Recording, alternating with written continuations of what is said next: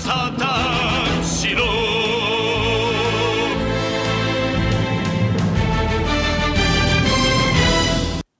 Hello, everybody. It's a new voice. It's Pete here with the Saturn Studs podcast. I'm your host again. I can't believe you forgot since the last time I told you. It's Peter. With my batting 1,000 co-host Jake. Did you miss me? Here, he's swinging out of the park. With this episode 404, the podcast not found edition of the podcast. You can figure that one out for yourself. And Jake, I have a question for you. Shoot straight. What's your opinion on canned fish? Canned fish? Canned fish. I'm talking sardinas, anchovies.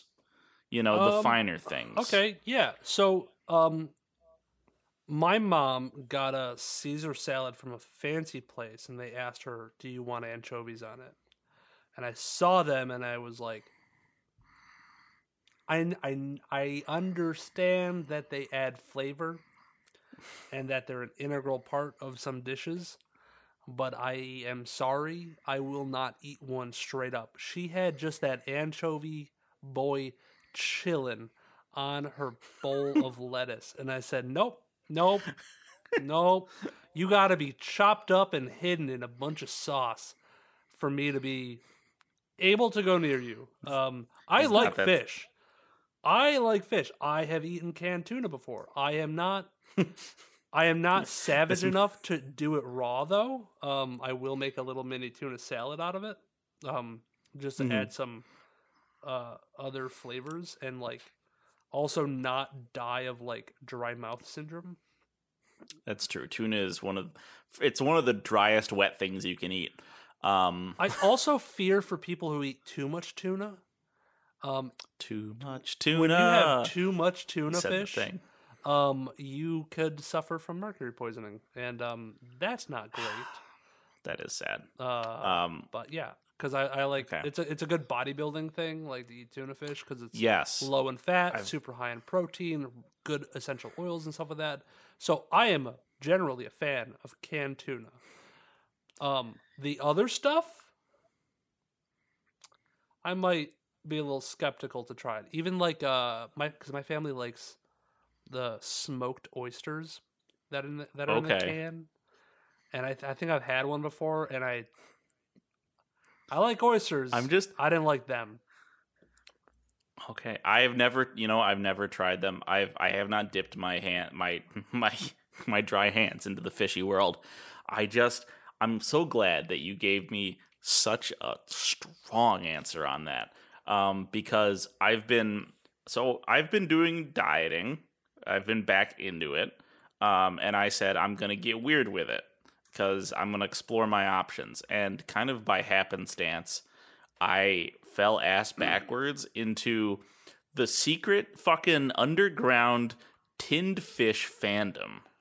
The tinned fish community of designer sardines. Okay, I've seen this. I've seen people doing mukbangs. Tin fish date night? Yeah, that. I'm like, huh? The fuck? Yeah. Date night? There's merch. There's brand loyalties. That's too much canned fish. That's on a date night, especially, last thing you want to do is be leaning in for a deep romantic smooch. Ladies, it's almost Valentine's Day. Wet your whistle on a deep smooch. And last thing you want to do is just do a little, little burp in your mouth and just blow not fish. Just one fish, a concoction of canned fish in their vicinity. It smells. It's like we're down on the docks. Oh, Seattle. I love it. Ooh. Romantic in Seattle. Like the fish markets of Seattle. This shit is crazy, though. Like, I I will put more canned fish in my diet because, like you said, like the ratio of like protein and shit in it to not shit, but shit in it to fat. Like I had I had a tuna sandwich this week. Yeah, I had an entire tuna sandwich. I made that shit boss because it had what the whole serving was like 80 calories. I was like, fucking what? Yeah. This is insane amount of meat for this shit. I had the lemon pepper tuna with the mayo and the salad with the fucking celery for the crunch, and then I threw in chili crisp oil and mustard. See what I like? And had that shit on toasted rye. I'm a big mayo guy, so I can't do tuna fish without like adding mayo and like mustard, and then I'll throw in relish too, like a sweet relish. Ooh, that's yeah. I'm telling you all at home. Go in the chili crisp game. That brings it to another level. Yeah. That's the other half of my food my explorations this week or these last couple weeks has been that realm, and like I'm looking at like the high level chili crisp community. I could send you. I'll send you some links afterward. This is not. We've already gone pretty deep into a rabbit hole. Send me some reading material. Yes, I found it's good shit. I was like, this is everything I've ever wanted. But yeah, no, like the tin fish community, it's off the hook. Do you save the water that's in it and take a shot of it? I don't think. Well, you do it. Everyone gets it in oil or like mustard sauce if you're a freak. Yeah, it's just like bad mustard sauce that you can get your fish in. I feel like oil would be not great. No, oil's good. Like olive oil, better. Yeah, I mean that makes sense. I don't know. Something about fishy oil is just not. It's the difference. Yeah, it's the difference between boiling salmon in water and frying it in a little thing of olive oil. Right? There's a difference there. There's a difference to be had. See that? Yeah. So I've become aware of this, and maybe it's going to become part of my life. Kerr was incredulous, and I feel that I've fallen for the marketing, so I may become fish boy. But I don't know if I'm going to spend $17 to get like mail order sardines from Portugal. Back in like Nam, some of these guys. Back in Nam, we would make candles out of the oil from the fish cans. Nothing like a good fish oil candle to bring to lift the spirits of the boys in the jungle, fighting Charlie, dropping down from trees, go down foxholes, nobody comes out. Fishes come out. I can't believe you've done it, Jake. You actually brought us back. You brought me back from the brink, from the salty deep. That's what I'm here for. To our actual feature this week, which is A League of Their Own. Another 90s Hans Zimmer scored musical. I did not know how much Hans Zimmer did. Like, I didn't know about him until like Inception, until he was like on the scene in Inception. I'm like, what the fuck? I guess he, I was like, everyone's like, oh, it's a Hans Zimmer score. I'm like, okay, cool, that means something. And then I learned that he did the score for Saving Private Ryan as well, which we watched this month. I don't know. I don't think he did the score for Good Burger. Did he? Wait, I don't know. Actually, maybe let check me it out. let me double check. You never know. Dan Snyder called in a favor. I could see maybe that. Did Hans Zimmer do Burger King jingle? No. Okay. I'm glad someone confirmed that. The Whopper double Whopper. Yes. Did people really think that Hans Zimmer did the fucking Whopper song? He really stretched one for this one. This is a beauty. Nobody takes risks like Hans Zimmer on his Whopper commercial. Hans Burger. Well, speaking of League of Their Own, we're coming at you live, as always, from our own baseball field. We're here in the center of the pitch. on the top of the mound. Yeah, I know. Kurt is clenching his fists if he's listening to this beginning part. It's like, that's what it's called. We've got Cracker Jack there a and word corn for it? dogs, and we're gonna. We're just jacking our dogs here on the mound. Or we're jelking over here, boys. We're mogging, we're mewing, we're jelking. I'm base maxing. We're base maxing in solidarity of A League of Their Own and the first women's professional baseball team. The first women. The first women ever made.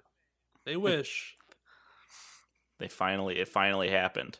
I don't know if he's a streamer, but I think you would like this guy named Sketch. Is it Sketch or Sketch? He plays like Madden NFL, and he's like he seems kind of acoustic, but I think it's just a character. I'm gonna send acoustic? you a clip. It's the PC term for the old Oh. Okay. This new lingo. Boy's not right. I don't know these young kid terms. Here. Jake's about to send me a link here. He's gonna send me a sketchy YouTuber. He's known for his celebration things. He turns into a dog and goes and pees on his couch behind him. And I see. He does a lot of goofy shit with the way that he talks. Only one guy can do it like Sketch. Blue 42. Blue 42. He's going to the Super Bowl, ladies and gentlemen. Oh boy. Well, you know what they say about Super Bowl. Sometimes they're dropping trailers during it. Yep. And we're watching them. And we're going to watch them. And next week, 2 weeks, 3 weeks from now, when the fuck? The 11th. Whenever the Thursday after the Super Bowl is when we're going to bring you our thoughts on all of those new fancy trailers that drop during the big game. Because that's definitely going to happen. I guess there's going to be a Dune. I'm sure there's going to be a Dune trailer, right? What? Why? There's already been 1,000. But we want more. When is this movie actually coming out? And where can I find Florence Pugh? Like I want private address. Florence Pugh. Pew, pew, pew, pew. March 1st. Fuck, that's too far from now. Yeah. Oh, it's only a month. I would laugh my ass off if they had a Dune, go see it. It's premiering after the Super Bowl. Go see it. Oh my god. I know you just got done watching this 3-hour game, but go see it in IMAX. You're drunk enough not to realize that your eardrums are being destroyed. Yeah. What you actually might be drunk enough for is our first trailer, Tear It. This looks just awful. Like this looks like it's gonna be at the level of like Wish Upon in terms of like schlocky bad horror movie. Yeah, I was like, okay, the ideas of like the monsters per se, or the spirits that are haunting the kids, I like the designs. I like what they're doing, but they're all just jump scares, and I'm like, yeah, really bad jump scares. I need to call in Card Captor Sakura to come and deal with this. Shout out to my network TV friends from the 90s who that was what was on network. That was the anime that we got on network TV was Card Captor Sakura, and I thought it was Sailor Moon, and I didn't understand when I went back to see Sailor Moon, like, where's the girl with the wand who gets the cards? Where are the cards? I don't understand. I'm waiting for the eventual Yu-Gi-Oh! Horror movie where they find, like, Yugi's old deck. Bro, I want a live-action Yu-Gi-Oh! As, like, a horror movie. Like, I want to see, a real-ass shadow game out here. Yeah, I want to see a man lose his life. Gun. Yes. Dude, Season 0 Yu-Gi-Oh! Would make an amazing movie. Yeah. I am no doubt about that. But instead, we get we get Arcana Force from Yu-Gi-Oh. You know, the best Yu-Gi-Oh archetype, where every card makes you flip a coin, and it's all based on the tarot. So yeah, this movie looks like ass. I have nothing more to say about it. Yeah, there wasn't much in the trailer. Peak January. Like Yeah, it was kind of like almost a teaser of like, here's all the different tarot cards that are gonna spook you tonight. Yeah, it's amazing that like this, because this could have been on like what, Shudder, right? That's the horror streaming service. Oh, or maybe yeah. it was. I've heard of that. Did this say Shudder? No. Okay. I don't know what decided that this should be in theaters. And I guess I'll never know, because I'm not going to give this a second glance unless it turns out to be very funny. Yeah, right. Speaking of, unless it turns out to be funny, Ghostbusters, The Frozen Empire. It's more Ghostbusters. We're seeing more Ghostbusters. They released a full trailer. Yeah, we're seeing a lot more of the original cast too, which means they're most likely going to be integral parts of the movie and not necessarily just cameos that are going to blip in. Which I don't. Is that better to do that way or not?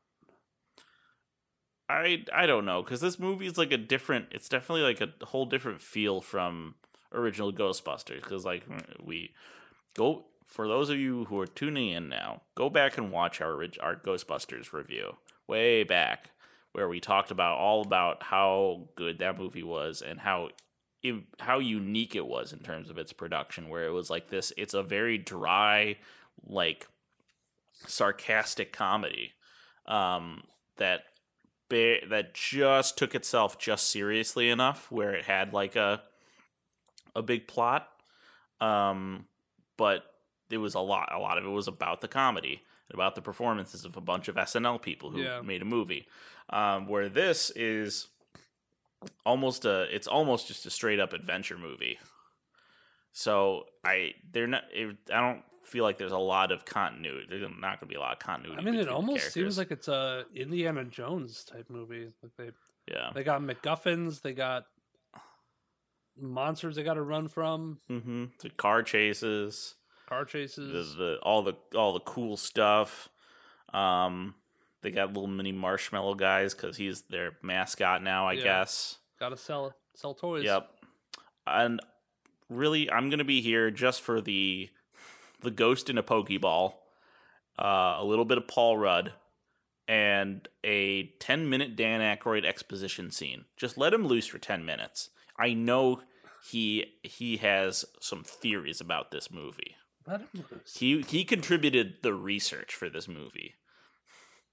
Yep. Sony said, Sony, I'm not going to let you make this movie unless I can do the research for it. I want this based on real physics and real ghosts. I want this movie filtered and distilled through 10 different kinds of Herkimer diamonds at least 3 times. Because it's got that. And sent to outer space. And we're going to send this as a message to the aliens. That we come in peace. That we're peaceful people. And the movie is going to have no glycol in it. It's a cousin of antifreeze. I want Dan Aykroyd. Oh, does Dan Aykroyd have a podcast? Does he have a cameo? Can he do a cameo for the... Oh my god. Dan Aykroyd podcast. The Dan Aykroyd... No, not one about Dan Aykroyd. Dude, everybody has a podcast. How does Dan Aykroyd not have a podcast? That's insane. Bro, I like... Dan Aykroyd should be... Did Dan Aykroyd go on, like, Joe Rogan? Oh, yeah. That's what I think he talked about, his Herkimer diamonds. And his, was it tequila or vodka? I think it was vodka. Yeah, okay. Dan Aykroyd, that was 4 years ago. So this was back in peak Joe Rogan, which is good because Joe Rogan's he's gonna get high. They're gonna talk about aliens and Yeah. DMT. That's exactly who I want talking with Dan Aykroyd. Did you see him go on like a 30-minute rant with like Bobby Lee about I did hear about COVID that. and Dems, and like Bobby Lee was like, "When are we gonna have fun, dude? Like this is bumming me out." I was like, "Is this all you think about at night?" He's like, "Yeah, actually, I do have existential crises at night." But like they told us to get a shot, and they can't do that, dude. It's like, bro, you invited the comedy man on your podcast to have a good time. Just go do it solo, or take another hit of shrooms. Go take another dose of really strong shrooms. Get that kill that ego again, and we're starting back from square one here. Yeah, the end of that podcast was super sad because he was like, "Can we talk about my movie?" He's like, "Oh, you have a movie coming out?" He's like, "Yeah, that's why I'm here. fucking here to promote it." Like, okay, I guess this is the movie. Are we done now? Like, can I go? He's like, "Yeah, you coming back?" He's like, eventually, dude. I'll find time." That's so. Sleepy Joe has lost the plot. Sleepy Joe. That's what I called my child.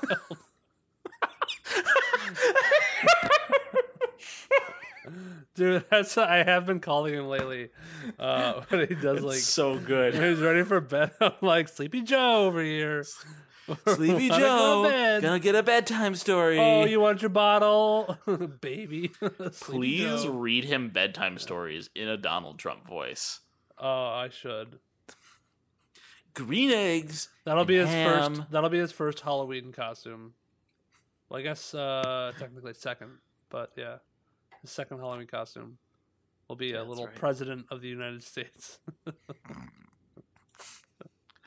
I'll get him a little like Joe Biden wig. Get the little hair plug wig. Shit. Does he have more hair than Joe Biden at this point? He's close. He's pretty close. They're neck and neck. They are. They're bald spot and bald spot. They both have bald spots. Joey's got a little bald spot. You know who else is also bald? The Minions. Oh, I was like, are you going to say the guy from Dune? The Harkonnens? Yeah. The Harkonnens. What do Minions and Harkonnens have in common? They got no hair.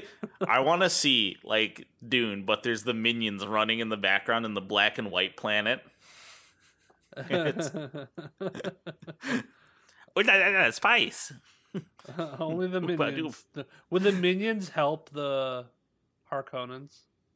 Yes, I would say so. They would have to. You remember that scene in Dune where they're all under the sand and they all like and the warriors come down. They're like hovering down and attacking the Sardaukar encampment or whatever. It's that, but they're just minions floating down with like the bubble shields that they have. Yeah, and just swords, and they're just like slow motion fighting. That's dope. That's so good. I need to look up Minions Dune. Dude, I need to look up minion porn. You know what I mean?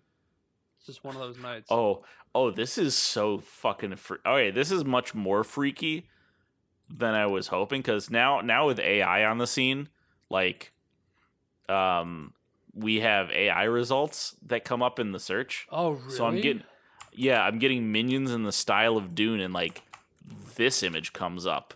Like this weird homunculus, like in the desolate sand, staring right at you. That's fucking freaky.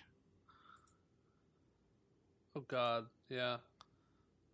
I don't like that. I don't like that either. I was hoping for some, like, just some funny little yellow guys, but no, it's so much worse. Maybe AI was a mistake. Yeah. God. This is what'll do it. Although this is pretty good. I like that. This one makes up for it. These minions, but IRL, right? Where it's just dudes. It's just It's just very jaundicey dudes.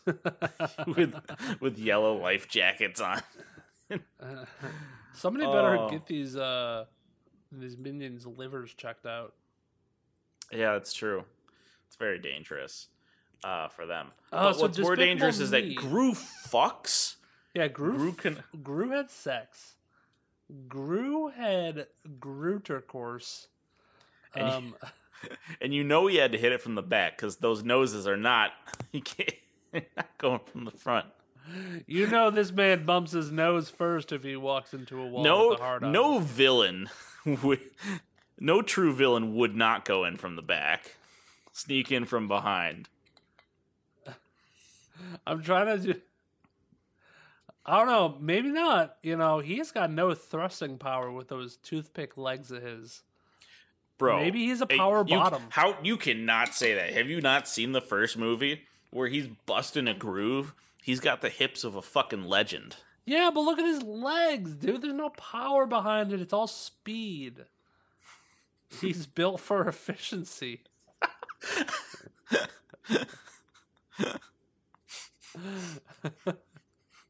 He's got no staying power. He's also way too fucking top heavy. Like he falls over so easily. I don't know what that has to do with how he has sex, but he's got to stay straight up. Yeah. It's a high center of gravity. They have sex standing up? That's crazy. That's evil. That's the most evil thing he's done. It's truly villainous. That's the evilest way to have sex. Evilest way to procreate. So the villain of this villain story is just another villain. Is another villain. It's an old lady. I guess they're stealing from I guess villain. I think it's just Doofenshmirtz. Like it looks like Doofenshmirtz with like a fur coat. Somebody like already like guessed the plot of it, and they're saying that that's his mom. Which I guess I can see. Maybe. Like his mom was already like in the first ones and was like a whole character who definitely wasn't like a top villain. Maybe and looked nothing like this. Yeah. Maybe not. The person who made that theory they're insane. They're fucking mental. I execute them. I will go kill Will Neff. Crush famous Twitch streamer. Mods crush his skull. Mods eliminate him. You need to force choke yourself now. So Gru has a baby in this movie. That's why we're saying he fucks. It doesn't actually have sex on screen. The baby is interesting. I don't think it likes him or something like that. Yeah. He has a villain face whenever he talks to Gru and a baby face whenever he talks to the mom. And they're gonna learn that that's because he looks up to Gru as a villain. You know, he's like, he's the best villain because that's how these movies go. Yeah, he's not gonna be like completely evil. He's got to be a little bit of a good guy because he's got his orphans that aren't really orphans. They're now his daughters. They're like grown up. Did we go see Despicable 3? Yes, I believe we did. Or Minions, maybe. Was it Minions? Was it Minions? No, yeah, I think it was Minions. Because I don't remember seeing Despicable Me. Yeah, I never saw White Gru. Gru 2. Yes, that white Gru. This Gru in the white suit. No, it was Minions. I regret that purchase. Mm-hmm. But they're still here. They're still minioning because they're not gonna go away till Facebook dies. True. Boomers can't get enough. Yep, and I can't get enough of my violent nature. In a violent nature. This was a teaser, little tiny teaser. This is on Shudder. Very atmospheric, very short, very quiet. It's just dead body in the creek and hillbilly zombie with a hook, with some hooks. Yeah, definitely. He's gonna be walking around the woods, killing sexy teens. Yeah, the taglines from like different people who've seen it: amazing kills, ridiculously gruesome, unlike any slasher I've ever seen, kill of the year, and hilariously brutal. Um, Actually, kill of the year has already been taken by the guy in Pennsylvania who decapitated his dad. That was so fucked. That was kill of the year. Like, Sorry, dog. we started early out here. Yeah, 2024 got off to a fucking start. we're Like, top ending our they year. dropped the nitro thrusters on 2024. I think it's gonna be. I think we're gonna have a dry spell from like March to like September, and once October hits, it's gonna go buck wild till the election season. Mm-hmm. We got Jon Stewart coming back for the Daily Show. Yup. We're eating good, fam. Nature is healing. Nature is healing. Jon Stewart's back in the hot seat for the election season. We got you gonna be slapping him once a week. You're gonna watch the weekly ratings for Daily Show, and there's gonna be a big fucking hump on Mondays. Yeah, right. Yeah, because it's Like, once a week, right? Yeah, I don't know. I don't even know who the rotating cast of the Daily Show is now. I don't know. They gotta stop that shit. I feel like it's not holding. They're just trying to figure it out because like Trevor Noah just didn't click. I know and that kind of all sucks because like I know what we know what John was doing, where he's like, here is a huge political thing, low hanging fruit. It's a smorgasbord. This is the best gift I will give a new host. Like you can soar to the moon on this shit. And Trevor just did not take it. Roy something. Roy Wood Jr. Yeah, Roy Wood Jr. He has some pretty good promise. Roy Wood Jr. is pretty good, yeah. And like Trevor Noah was also pretty good, but like he didn't click. Like he didn't have that like Jon Stewart has this love. You know, the key is that he has this beautiful blend of like really funny and like lighthearted, but also I'm pissed and seething mad. Yeah, Trevor never really had that. It was always like he was always kind of like virtue signaling a little bit, or like not virtue signaling. Maybe that's a wrong word. He just didn't have the righteous anger. He would always like come off as like very preachy about certain things and be like flipping the stool around backwards and being like, look guys, if you really want to do it the right way, this is, and it's like, I don't really want to lecture. I want somebody who's gonna youth pastor. Yeah, I want somebody who's gonna get mad at the same shit that I'm mad at. And like Jon Stewart really knew how to like vibe with us on like getting pissed. I think as much flack as he's getting right now, can you imagine like Dave Chappelle coming in and doing like the Daily Show? Oh my god. That kind of would be nutty. Because he knows how to get mad. If he decided to go that way, I'm just thinking Dave Chappelle as he is now doing the Daily Show. I think his alignment is all skewed and not probably lining he's very ungentlemanly. Yeah. But damn. Like our next trailer. Oh. Yeah. Segue. Hard cut. I'm just gonna slice through the middle of whatever you're gonna say. I have no regard for your opinion, the Ministry of Ungentlemanly Warfare. That's right. This is the new Guy Ritchie. Is it Jason Statham? No, Henry Cavill. Yes, Henry Cavill. Yep, this is King. I affectionately call this Kingsman, but they put based on a true story in front of it. They took all the CGI mustaches that they took out of Superman and put it back onto Henry Cavill for this. Because boy, does he have mustache. Guy Ritchie is like Henry Cavill can never be without a mustache. If you don't put him in a mustache, you're doing him wrong. You're calving wrong, dude. If he cocks you are the his Cavillain. Arms, if he cocks his arms like he did in that one movie that he did, ooh boy, ooh doggy. Yep. Side They note, probably Argyle is getting fucking shredded. will. Oh, is it? Yeah, I was like I it's. was watching like a We'll do promo that. for it. It'll be in our spotlight next week Yeah. probably, but like Henry Cavill is in it for 3 minutes because he's the fictional version of Argyle. So Wait, they is put he him. really only in it for 3 minutes? I think that's what people are saying. Like they do a lot of suggesting in the title, but like I even from the premise where I'm like it's the real Argyle. Like the joke has to be that he looks nothing like how she imagined him, which she imagined him to be like Henry Cavill. Yeah, yeah. So he only shows up for the fake opener, and then I'm guessing he's gone from the movie for the rest of it. That makes a lot of sense, and it is kind of shitty, especially with how much press he's been getting for the movie. Yeah.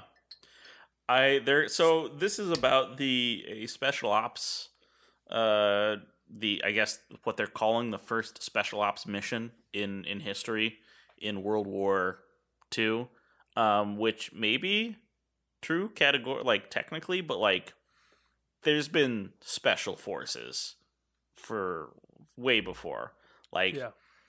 even even what 50 years before, right in the Civil War, the Secret Service got invented.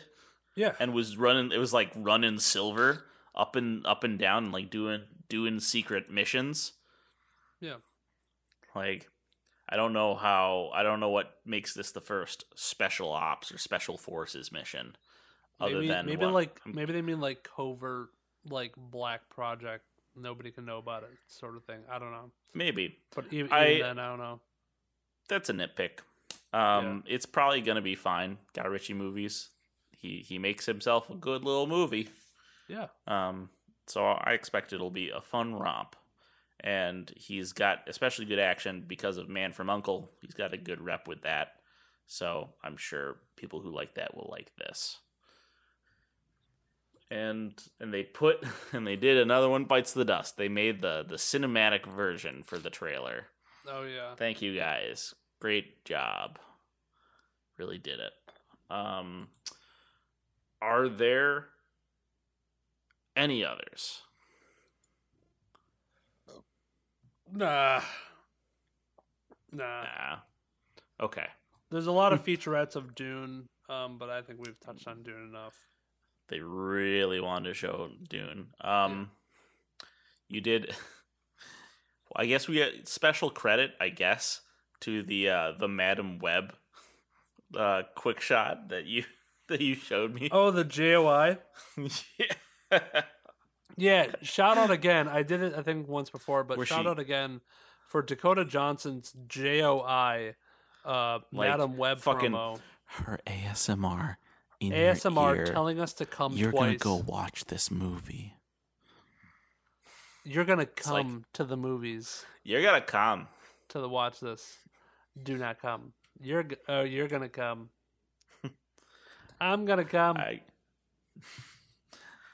I guarantee it. Oh God, it's the Men's Warehouse commercial, but it's Trump. You're gonna like how you look. I guarantee it. You're gonna like the suit that you're in. You're gonna feel like you're dining at a Donald Trump's Trump. Warehouse. Trump's Golden Warehouse.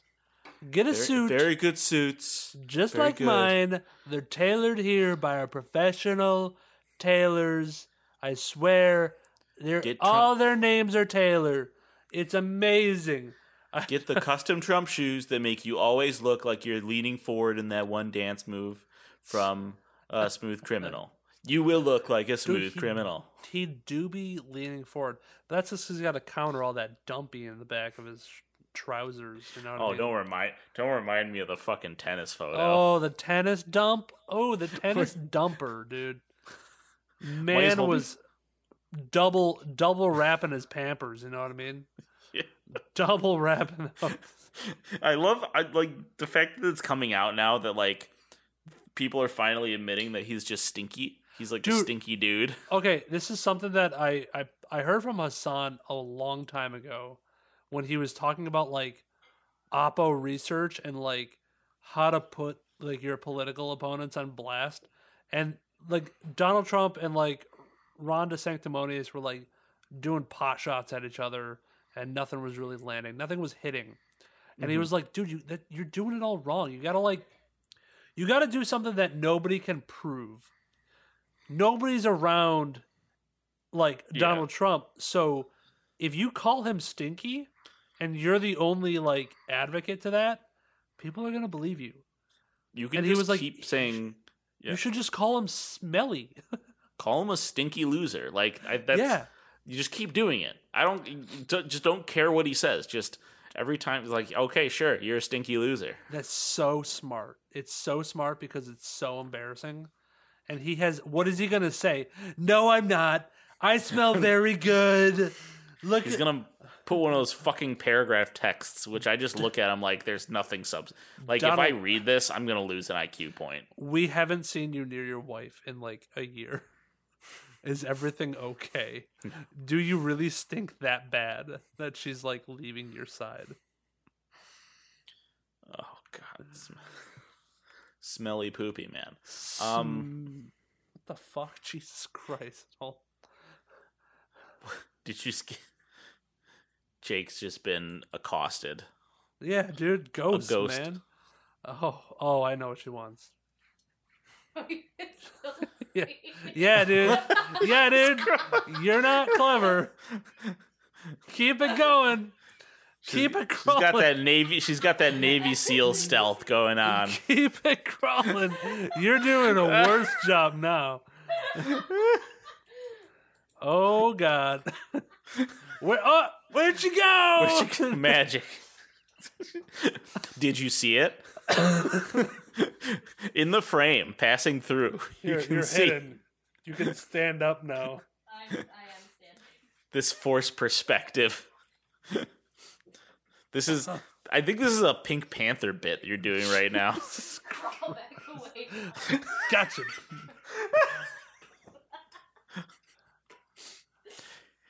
It just drags it out so much longer. As you hear the clinking of the Diet Coke that you just grabbed. Christ. Are you guys The split? least you could have done was grab me another beer. Are you guys a split family? Like, are you living in a 2 diet soda household? Yeah. Down there and get you another beer. No. Yeah. We have her Diet Cokes on one shelf and my Coke Zeros on another. Because she's diehard Diet Coke. She's a DC fangirl. That's what I've heard that like the marketing was for that, like it was dudes for Coke Zero and ladies for Diet Coke. Like that was the marketing split. That's so weird because it's like, so Kristen we've discussed this before. Kristen does not like Coke Zero because it tastes too much like Coke regular. Mm-hmm. And that's exactly why I like it, because it's sweeter. Yeah. And Diet Coke has more of a, I don't know, it's more of a spicy, less sweet like bite to it. Yeah, it's gross flat sweetness. But Coke Zero is like, it's like sugar. It's like the taste of the fake sugar is like the class clown, and he gets sent to the office until the last 5 minutes of class. Aspartame, you're going to see the principal. Oh, I'm just waiting for one of these days where all that aspartame is going to hit us, and I'm going. Just a fucking entire stage 4 teratoma just in one day. Yeah, just pops out like fucking popcorn. When it's time, it's time. Oh well. Yep. As long give me the countdown and we'll take it from there. Chemo Ho. That was trailers. So now we're gonna follow up with the follow-up, the part where we follow up this week on the follow-up. But last week's movies last week following up. And we're starting it off with just a nut. There's been no change. Mean Girls for the 3rd week in number 1. Oh wow! It's been a streak. This has been a pretty calcified box office. Looking at the looking at the top 5, because there's no new movies that came in this week. Well, there was one, but they're not listing it as such because they're stupid. But none of the top 5 have moved at all, and 3 of the top 5 have been there for 6 weeks or more. So we are stagnant. We are deep.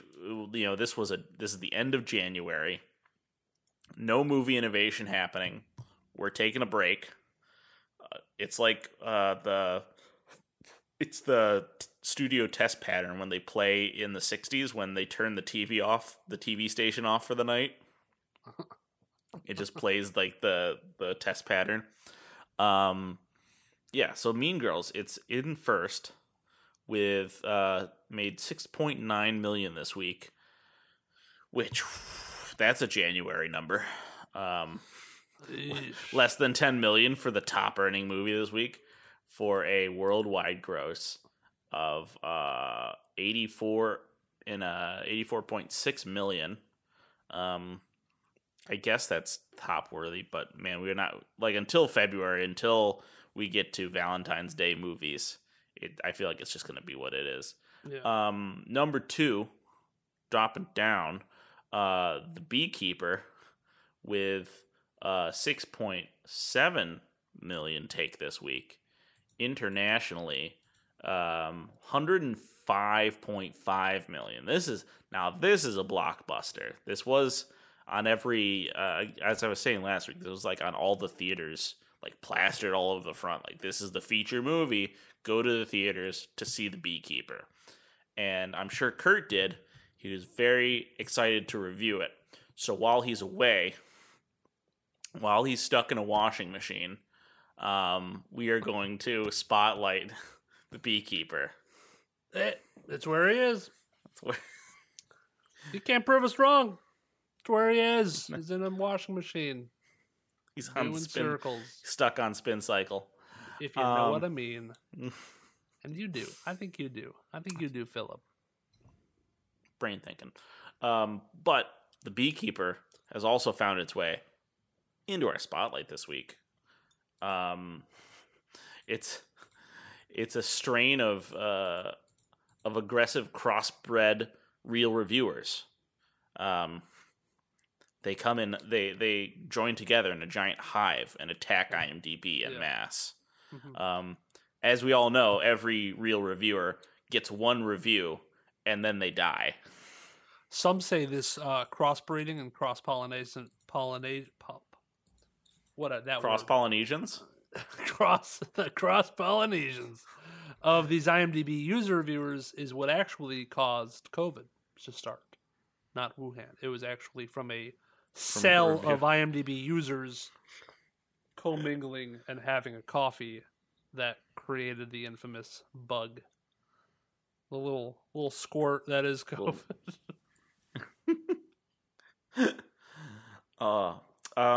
So to show you the virility, the virality of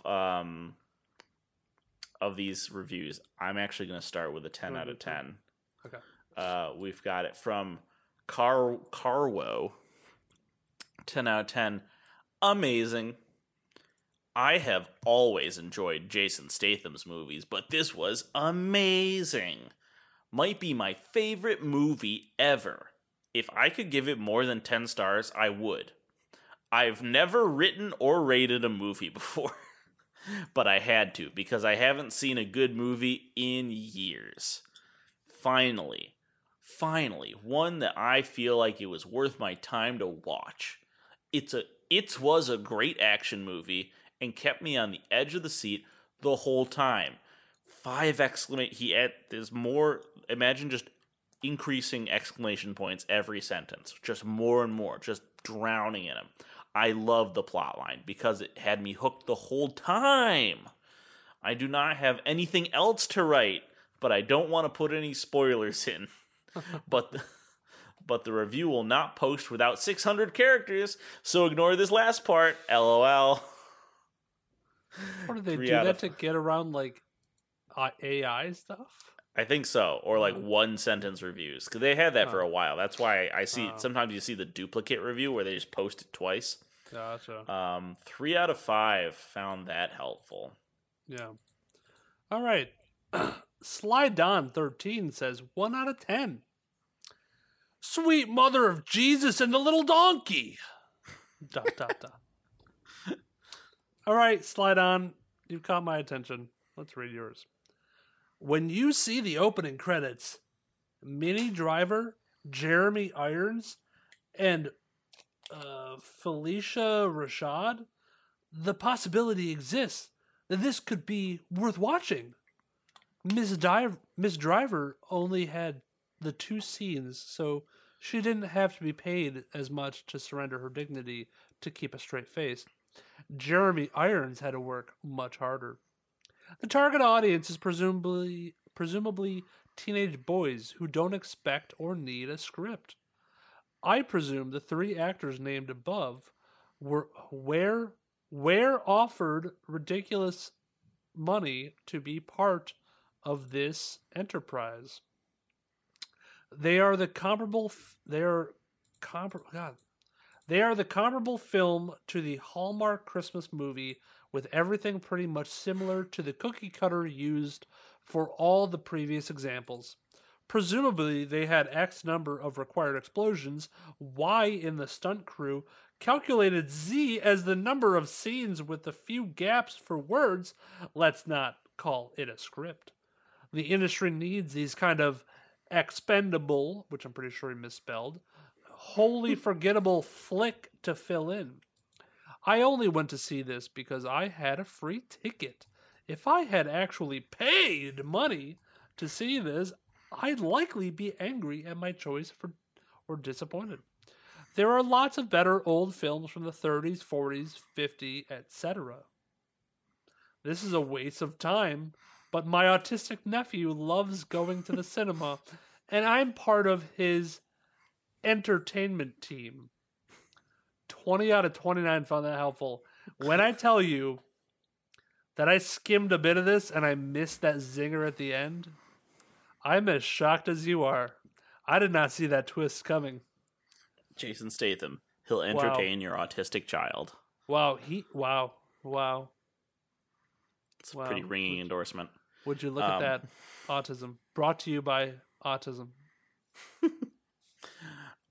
From Mason Fisk. 4 out of 10. Goofball City.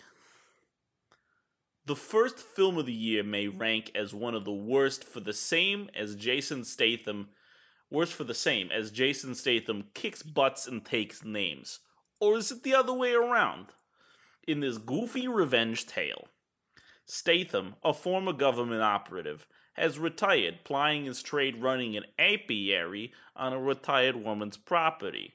Felicia Rashad, but after she commits suicide after being ripped off by some internet sharks promoting Statham to spew bad B puns while he kills his way to the top or bottom, these people are scum. In a concern which runs right to the heights of the White House as the president's Gemma Redgrave from Howard's End's son, played by Josh Hutcherson, is ranking in millions from duped customers, which will not stand as far as Statham is concerned. David Ayer, a mismatched director for this material, was Shane Black busy? Directs a particularly goofy premise from scenarist David Wimmer. Does not help wit with the humorless Statham doing the physical lifting without any issues, but the unintentional guffaws generated from villains who look like extras from the Terminator's tech-noir dance club scene makes this memorable outing for the wrong reasons. Also starring Oscar winner Jeremy Irons as Redgrave's handler, Oscar nominee Minnie Driver, wasted frankly as a government contact and Emmy Rava Lampman from the Umbrella Academy, who plays Rashad's daughter. I don't know how they felt about the movie, but 23 out of 34 found that helpful. Not bad. Let's get to the truth of it. Razula F. Fakami? Okay. Razulaf Afakami. Razul Afkami. Add spaces, IMDb. Please, Christ. 10 out of 10. The truth. What really matters in this world now. I think. LOL. Guys, I'll tell you the truth. What an amazing movie it was for me.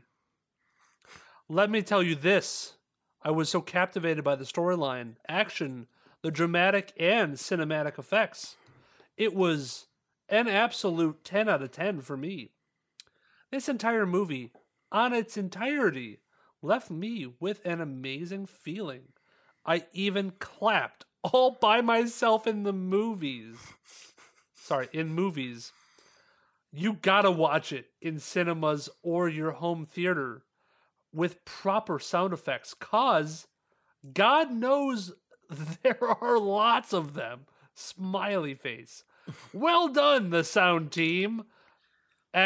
Holy moly, that was some nice sound effects. He actually said Holly Molly. Holly Molly. Bro. Holly Molly! That was some nice sound effects. That's like my future daughter's wrestling name. Holly Molly. That's pretty good. That's a good one. Every sound was on point for me. Thank you.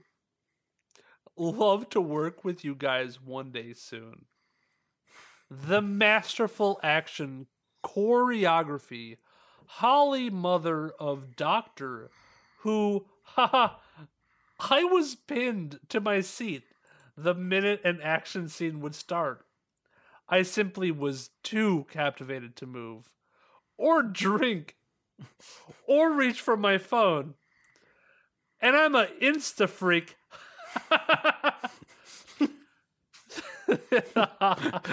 I'm at it. I'm taking that one. I'm an insta freak. I'm an insta freak. Thank you, all the crew. I know how hard you must have worked on this masterpiece. Wow, love you. The amazing cast. Thank you for years of hard work and living on macaroni and cheese just to get to this point. I salute you,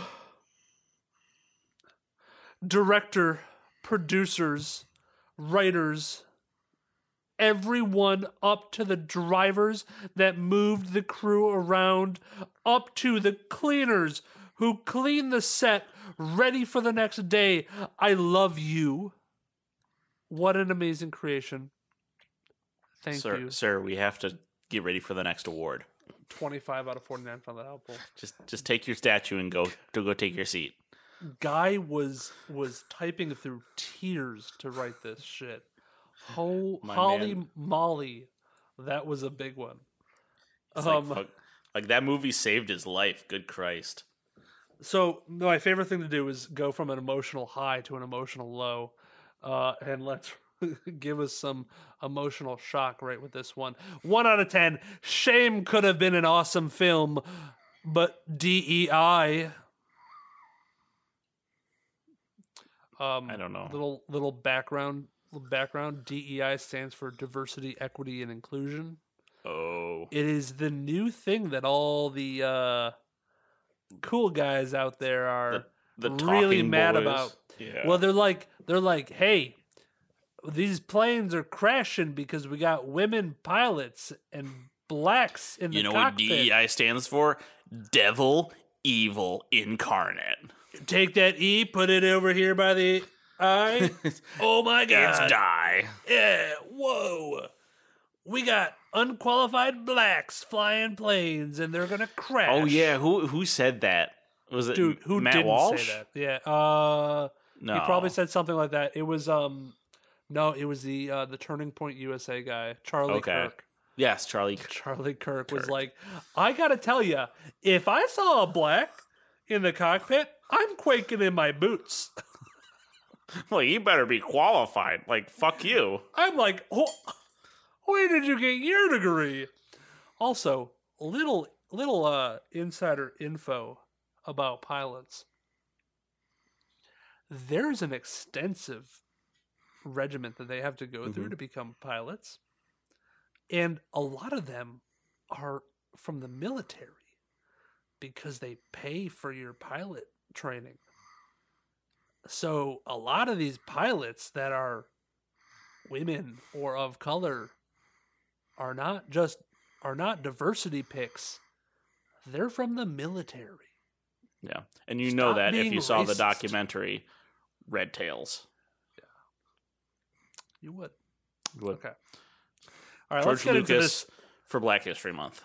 Ooh, nice. Let's get into some shameful IMDb people. Let's listen to this guy. Shame. DEI. Shame. Could have been a really good movie with lots of fun action sequences and relatively fun premise.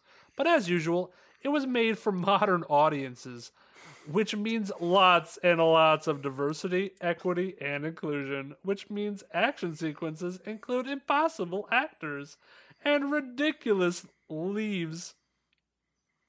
Okay. Just for the sake of what color their skin is, Hollywood just likes to ruin their own stuff. It's really too bad.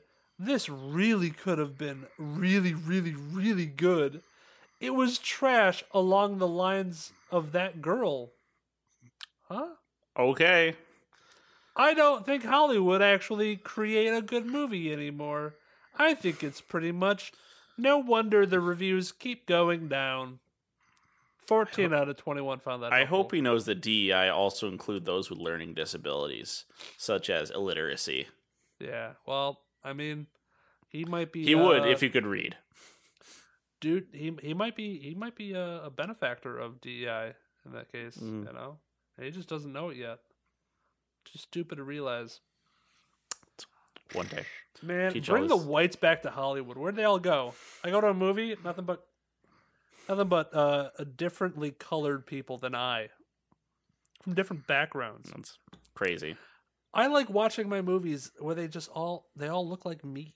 It's like I want to watch a movie that's like a mirror. Like when are we gonna get a guy like Willem Dafoe to get his star on the Hollywood Walk of Fame? yeah. Like when is that gonna happen? Or awesome dudes like Tom Cruise. When is he gonna come out with a movie?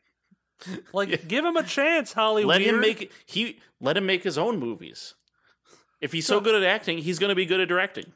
Henry Cavill, he was Superman. Put him in another movie. These guys aren't Give getting these guys work. a chance. These small bean dudes. The small bean white male actors need money.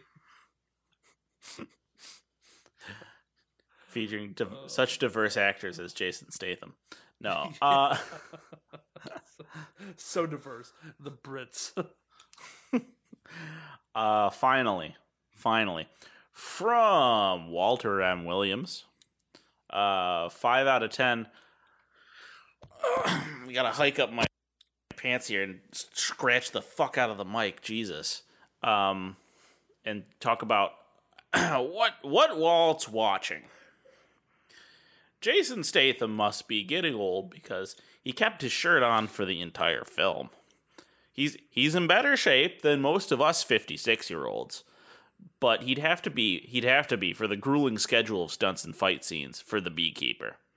If you think this is a film about a mild-mannered apiarist, think again. The Beekeepers are in fact a deadly group of assassins whose sole existence is devoted to keeping the order in society, just like some drone bees. It's time to expose the corruption that goes right to the queen bee and protect the hive. Jason plays a retired one who's pissed off. The worst kind of beekeeper, because his face is the last thing you'll ever see.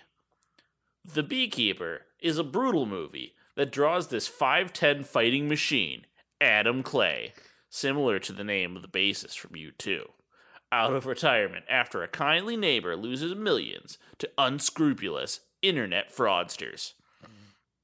The neighbor is briefly played by Felicia Rashad, famously Bill Cosby's TV wife. While I'm name dropping, Oscar winner Jeremy Irons unbelievably signed on to top up his superannuation. Josh Hutcherson, The Hunger Games, is his evil son. Gemma Redgrave, acting Dynasty, is Irons' ex, and Minnie Driver, as a CIA director, all collect paychecks from The Beekeeper. English actor Taylor James adopts a cocky, over-the-top South African accent to play legless mercenary Lazarus. Was Andy Serkis not available? Remember his white South African accent in Black Panther as Ulysses Claus. Goof. You see the parachute when a criminal fraudster is sent flying off a bridge, chained to a pickup truck. Warning, the final chapter of this adventure movie hit 95 decibels. Just 10 minutes at this level can cause temporary hearing loss. Director David Ayer, Bright, Suicide Squad, keeps the action coming fast and strong in this brain-dead movie. Let's face it, sometimes you need a movie where very little thinking, logic, or reasoning is involved, and The Beekeeper falls into this category. The hackneyed, predictable, cliche-laden script helps the comatose moviegoer deal with the unrealistic ultraviolence on screen. Grab a tub of popcorn, a tall drink, and kick back for nearly 2 hours of vengeance when Statham goes full John Wick, Equalizer, and a hint of James Bond. Adam is here to chew gum and kick butt, and he's all out of gum. If you like one-man army flicks with corny B-related references trickling all over a sticky script, then this action thriller is a keeper. 0 out of 1 found that helpful. I wonder why. Solid. We love to hear. Sticky. It's a sticky script. Sticky script. Yeah, that is spotlighting it. Well, that was The Beekeeper. The bees have been kept. We wish it well. Hope it stays in theaters for a while. Really neck and neck with Mean Girls. Yep. And following that up is Wonka. Same spot from last week, 3. $5.6 million, down 15%, dropping out of a couple theaters. Worldwide take of Wonka is $553 million. Wow, great job, Wonka. We knew you could do it. Good. Really doing it out here. Migration. Stuck at number 4, Migration, 4.8 milli, down 10%. Worldwide take is going to be $200 million. It's making its money back. Good job, somehow, Migration. inexplicably, just by virtue of living forever in the theaters. You know, just like the feral cat pawing through the snow of a dirty Baltimore, Maryland street, Migration 2 can survive through the winter. Anyone you speaking but from you. experience there, Jake? So, okay, my neighbor has a cat, little old lady, bless her heart. But there's been a stray lurking around the neighborhood, and we just came back from vacation, and I noticed the other day that she has a box with a little bed and a food dish inside of it by her garden bed. And it's like, you got a bonus cat? Just keeping them around? Like, You better get one or both of them spayed or neutered, because they're going to fuck. So one of those cats is going to come home pregnant, and then you're going to have 5 cats to deal with. Yeah, so I was like, all right. Well, and then she was like saying how she wants to call SPCA, and I'm like, all right, good luck getting them out here. Sure. Yeah. It sounds bad, but it's like at this point they're just like, you gotta let them fend for themselves. They're like, a neighborhood. I was gonna say they're a neighborhood cat. So if you leave food out, they'll figure out. Do they look scroungy or mangy? I don't think so. But that's also because she's feeding them. I don't know if it's put on weight because of that. But there's not many cats around our neighborhood, so it's probably got pick of the litter for like garbage and stuff like that. Mhm. Trash day is probably awesome for Yeah. it. But like, do you remember Alfred? Like the engineering buildings would always put out like a ton of cat food for like Yes. the They- hundreds of Alfredian Fucking cats. the herds of stray cats in Alfred. Yeah, literally, we had mobs of them. I mean, Like- there was a club. I remember during like the club meetings, there was always some girl trying to like get resources to like help out with the stray cat problem. They were gonna build like stray cat catching things, Yes. and they were gonna take them and get them spayed and re-release them into the wild or adopt. I mean, that's better than nothing. Because like, there's like with that many cats, I'm still surprised that there's any wildlife under the size of like a gopher anywhere in Alfred. them. Yeah. Right? Do birds like do small birds even exist in Alfred anymore? No. Do chipmunks live? It's just the crows. Yeah. Coming in yeah. and to and fro from their their shift work. You ever see crows clock in the morning and they clock out? You ever seen that where there's 50 Yeah, fucking actually- crows in at one tree and they're having a Is that- debriefing? I was like, is that why the traffic's so bad? All these fucking ravens in Baltimore. Fucking those ravens in Baltimore. God damn it, Edgar Allan Poe! You brought him here from your twisted. Those country. ravens are no good. Nevermore is what I say. Never No. more Super Bowls. Sydney Sweeney stars in Anyone But You at number That's true. 5's. Anyone but you go into the five. Super Bowl. Yeah, she said, anyone but you, Ravens and Bills, Yep. going to the Super Oh, Bowl. Jake, it's gotta be so disappointing for you. How do you feel right now? Stings. I feel rough. I feel really rough. I still haven't gotten over it. Still have the same acid reflux that I got that night, and I think I should go see a doctor. Put it on the list. Anyone But yeah. You made 4.6 million worldwide take of 128. Good job, Sydney Sweeney. Yep. Now we're getting into movies that are doing things number wise. We've got a lot of movies coming back, like they're being re-released. I saw a re-release of Tenet this week in theaters. Like Tenet was coming back. Oh, weird. Yeah, I don't know. Maybe it was like there's going to be a palindromic year or something. I don't know.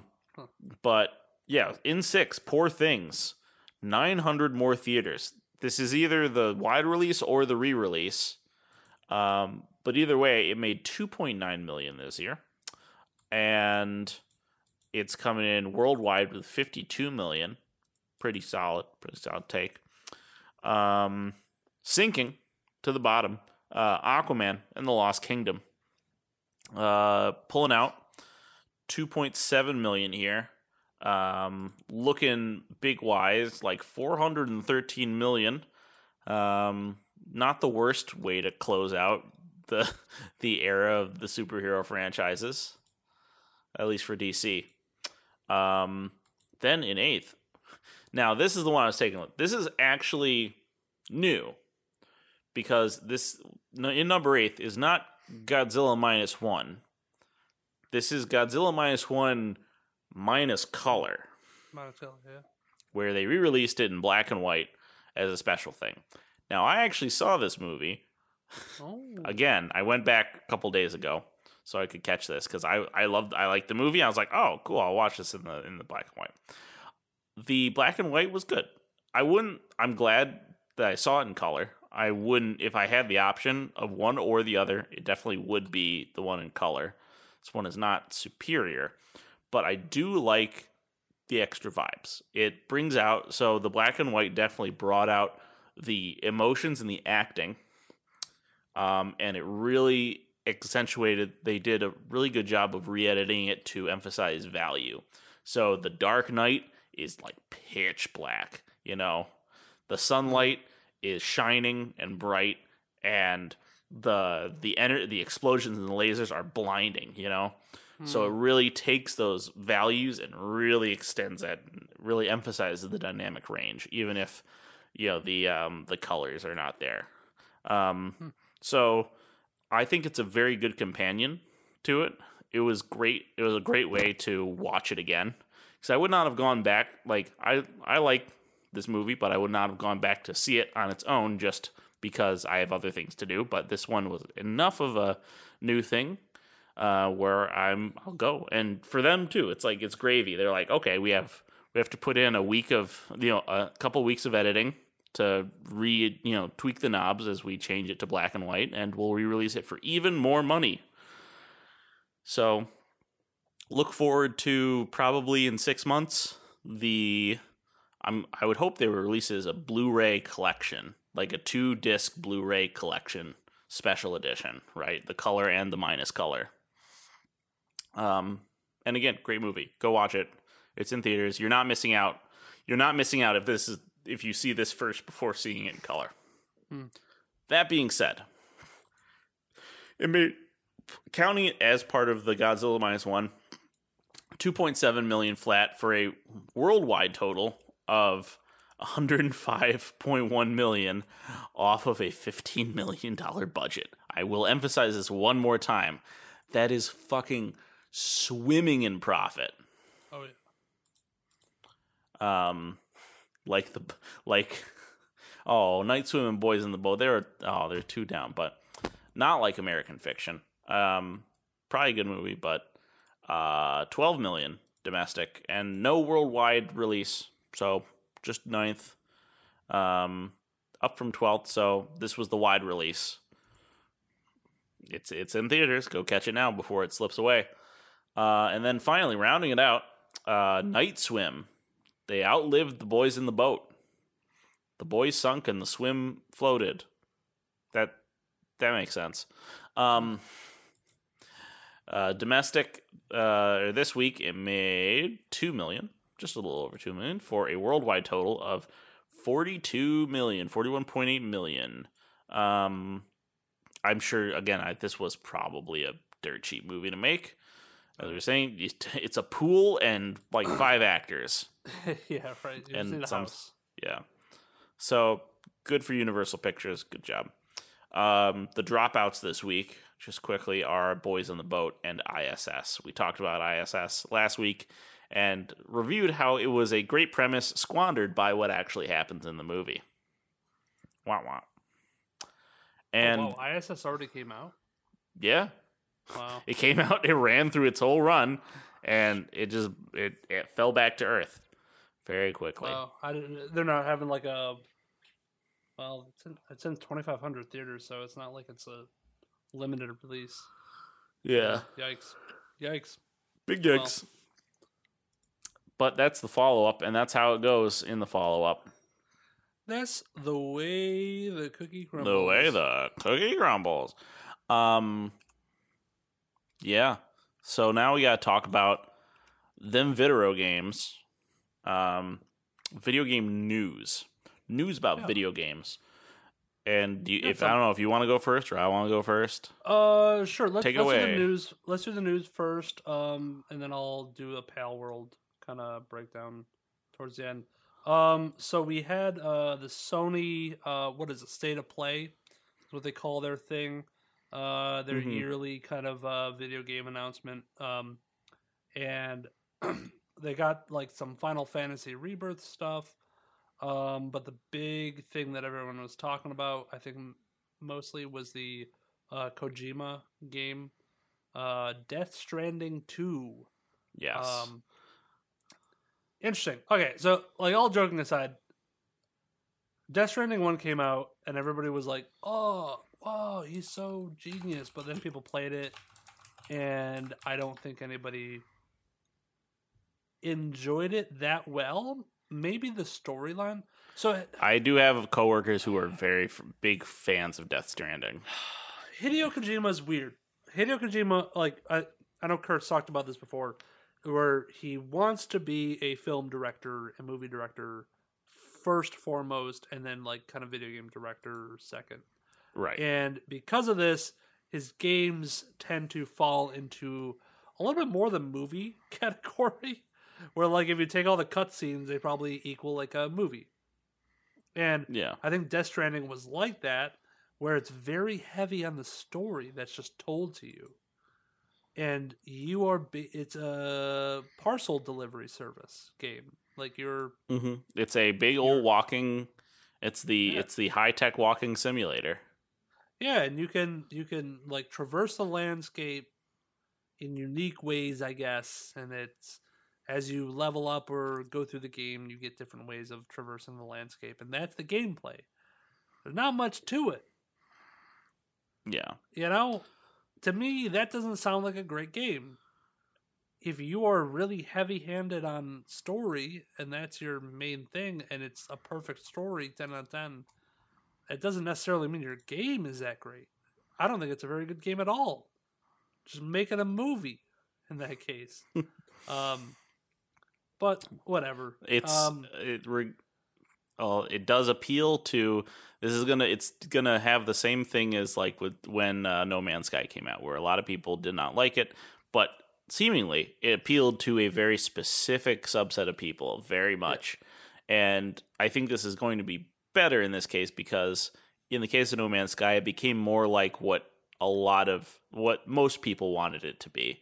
But for those folks who really liked it for what it was at the beginning, it lost that charm. So having this as a second game, Death Stranding 2, that's a little more mainstream in terms of its mechanics, seemingly, because they show it. There's actual guns in it this time.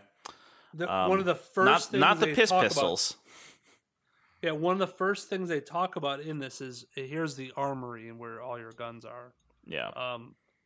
And yeah, so, but the trailer was huge. Well, I guess to my point. Sorry, before we go, just the people who liked it, who liked the first one, can still just play the first one, and if this one's not to their taste, they'll still have Death Stranding 1. Yeah. Okay. Yeah.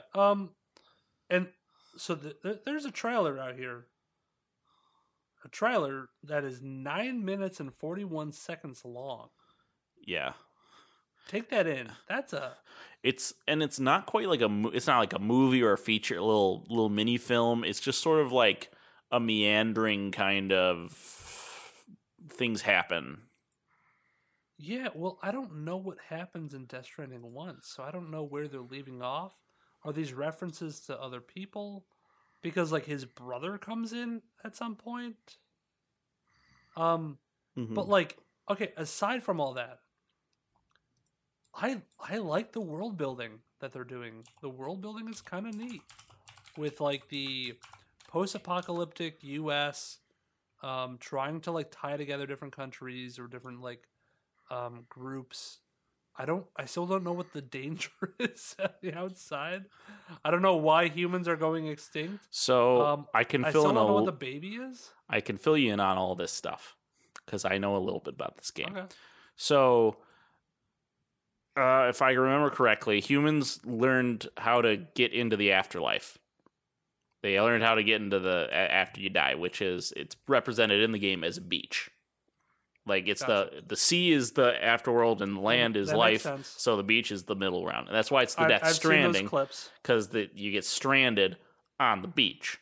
But doing that, because it's Kojima, life and death are matter and antimatter. And when matter and antimatter come together, a giant fucking nuclear bomb goes off. So anything that died turned into a giant explosion. And naturally, that caused more things to die. And there's a giant chain reaction that destroyed most of the world called the Death Stranding. So, it's all to explain a lot of the mechanics. Like, you can't kill anyone in Death Stranding because if you let them sit for like 5 minutes after they die, then you get a game over. You have to pick up their body and bring them to an incinerator at a nearby and like carry their dead body. So you can't you really do not want to kill people in this game.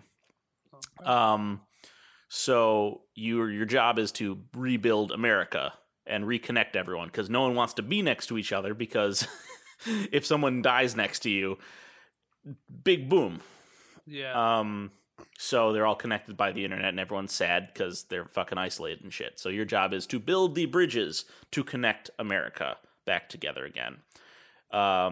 Little babies who are still in the womb because they're not alive yet.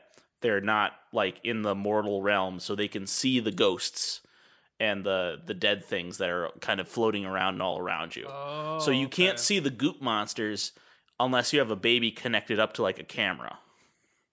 Which is the fucking Which thingy. is the flashing thingy? Yeah. So the baby lets him see the things.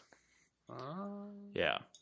And there's a lot more lore, and he does Kojima things with it. But that's the idea.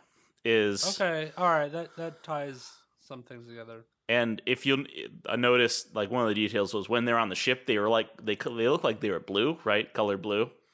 Yeah. That's how people look when they're dead in the game, like when they're on the beach. So presumably they were both Sam and Quiet or Fragile were both dead at the time of having that conversation. They were in the dead world. Because Sam's ability is that he can't die. Like when he dies, he just comes back to life. That's why he's a little special guy. Oh, okay. Yeah. So now they're in Mexico.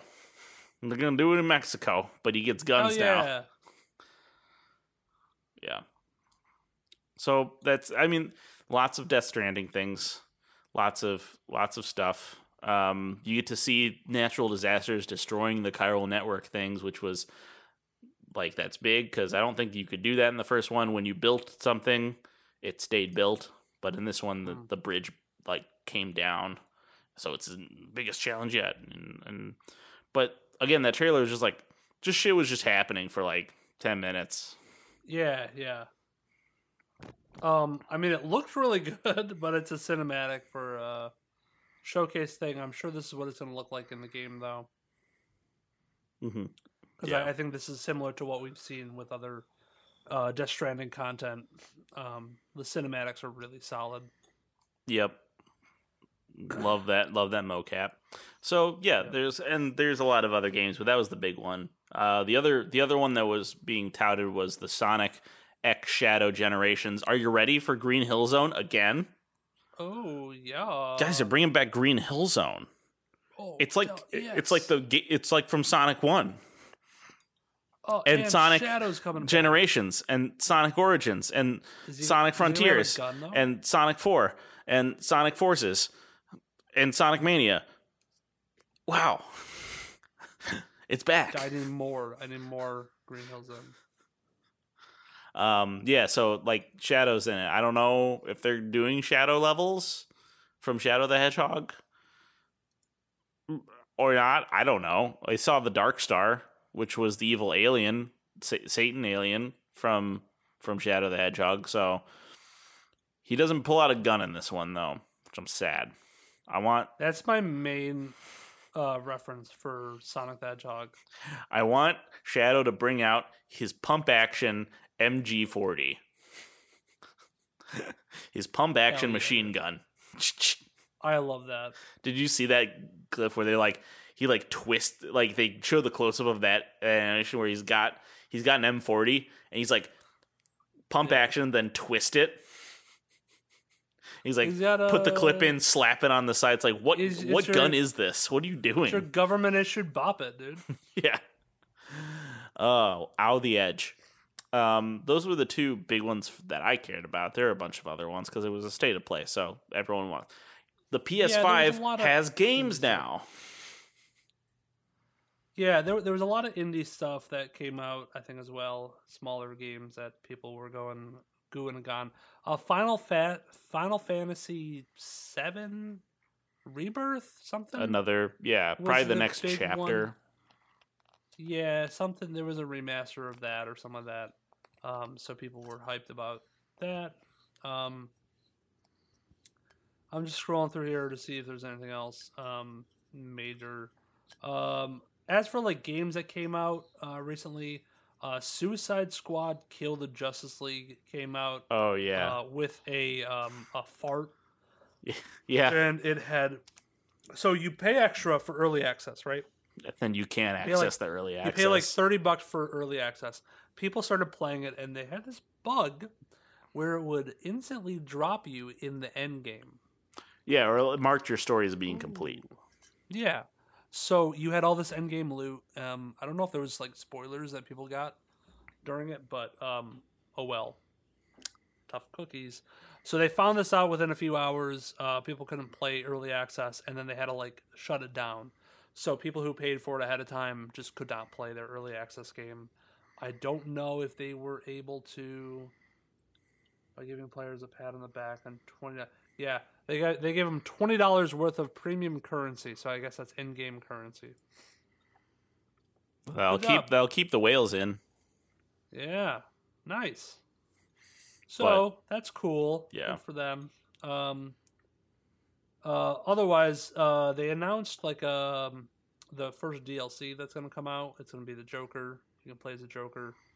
I guess he replaces Harley Quinn or something like that. Okay. The game looks fine. Yeah, it looks interesting. I've heard okay things about it. There's nothing like majorly wrong except for the launch was kind of touchy. So yeah, that was kind of that. And then if we wanted, we can jump into Pale World stuff. Sure. My thing was gonna be the new president of Blizzard, Joanna Faries. People were a little skeptical because she was. I think she did. She's not really familiar with World of Warcraft, where Mike Ybarra kind of was. Yeah. So people are like, I don't know. You lost a really good employee. You let go a really dedicated employee, and you brought someone on who's not familiar with the game. This doesn't bode well for such a developed, an in-depth product as World of Warcraft. Yeah. Speaking of something in a similar vein, this is a rumor, so I don't take it with a grain of salt or look into it more. Looks like Wizards of the Coast is trying to sell off D&D as a game. I'd believe it. And they were looking at Tencent to sell it to. So, not great. Yeah. Not super happy about that. But we'll see. I don't want to jump to conclusions. It'll be interesting. Like, would you ever see D&D becoming owned by no one? Like, just no one... It's just a community thing, like an entire homebrew community. I mean, takes over D&D. That's kind of how it was before. Didn't they do something weird with like their copyright? Yeah, that was the whole thing that got the whole fucking community up in arms. Was that like you couldn't make content about D&D? A lot of their product and a lot of their content updates were basically community driven. And that's probably why they want to sell it. Community driven for profit, but it was like accessories, it was art, it was figurines, books. A lot of that was just taken from the open source license that they had, and the kind of like the hey, just take our content, we don't care. It's all like free promotion for what we care, and we'll come out with our whatever handbook or expansion that we have like in plans already. Because I mean, like D&D as a service or as a game doesn't really change too much. Once every few years, they come out with a new revision to the rules. They really don't do it that often, so it's not like they're as a moneymaker.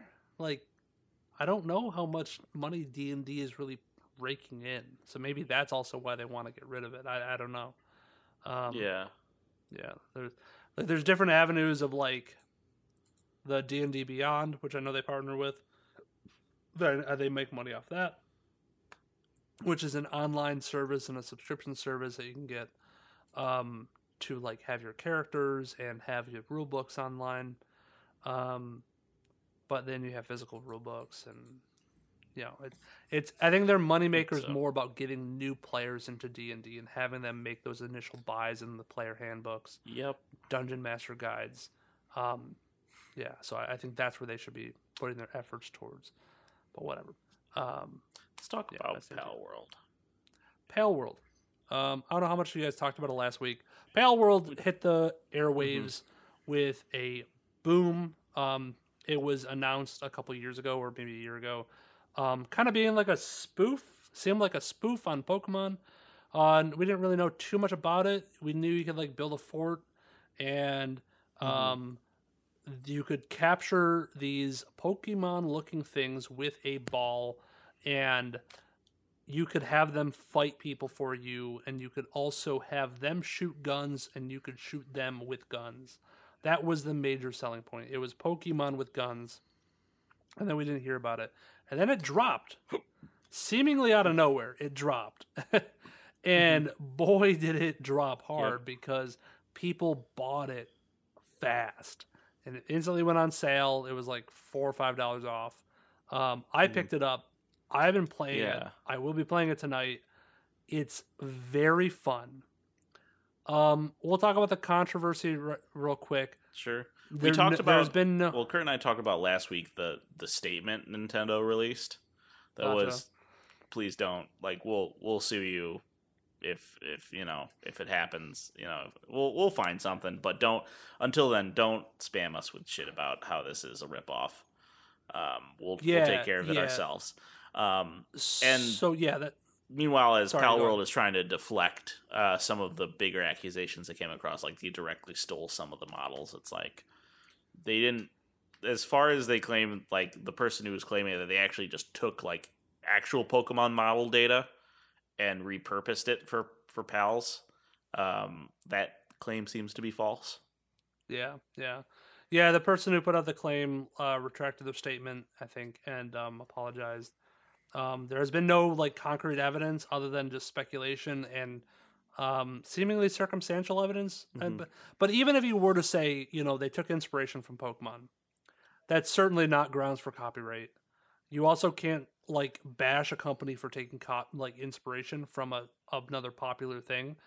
That is what the game industry, I feel like, has been doing for ages, and nobody's called out Battlefield or Call of Duty or any of these FPS shooters for any of that. Yeah, even in Japanese media, are we going to look at the entire isekai genre and say that copyright is going to catch Palworld for being too similar? Yeah, no, it's not going to happen. It really isn't. But into the actual game. So, what is the game? The game is a amalgamation of a lot of really popular games, Pokemon being one of them. Some of the other ones, people relate it to Ark. People compare it a lot to like Minecraft, or there was another building survival game out there. Ark. Ark. That's what I said. Ark. Okay. Ark is one of them. I'm trying to remember what the other one was. It was another really famous like survival-esque game. Rust. The maybe. Forest. Mining, crafting. Yeah. Harvesting Moon. So they take a lot of inspiration from, I think, mainly Ark in terms of like the base building and then what you can do. Weirdly enough, takes some inspiration from Elden Ring and the Dark Souls genre in terms of the combat style. I saw the horse pal double jump, and I was like, oh, yeah. I see. So they got your Irk deer or elk deer that can double jump. You can ride your mounts. There's more stuff to that. Like all your pals have like a special ability. Some require equipment to use. Like you can build I think it's called a Tanzine. It's a little monkey Pokemon, monkey pal.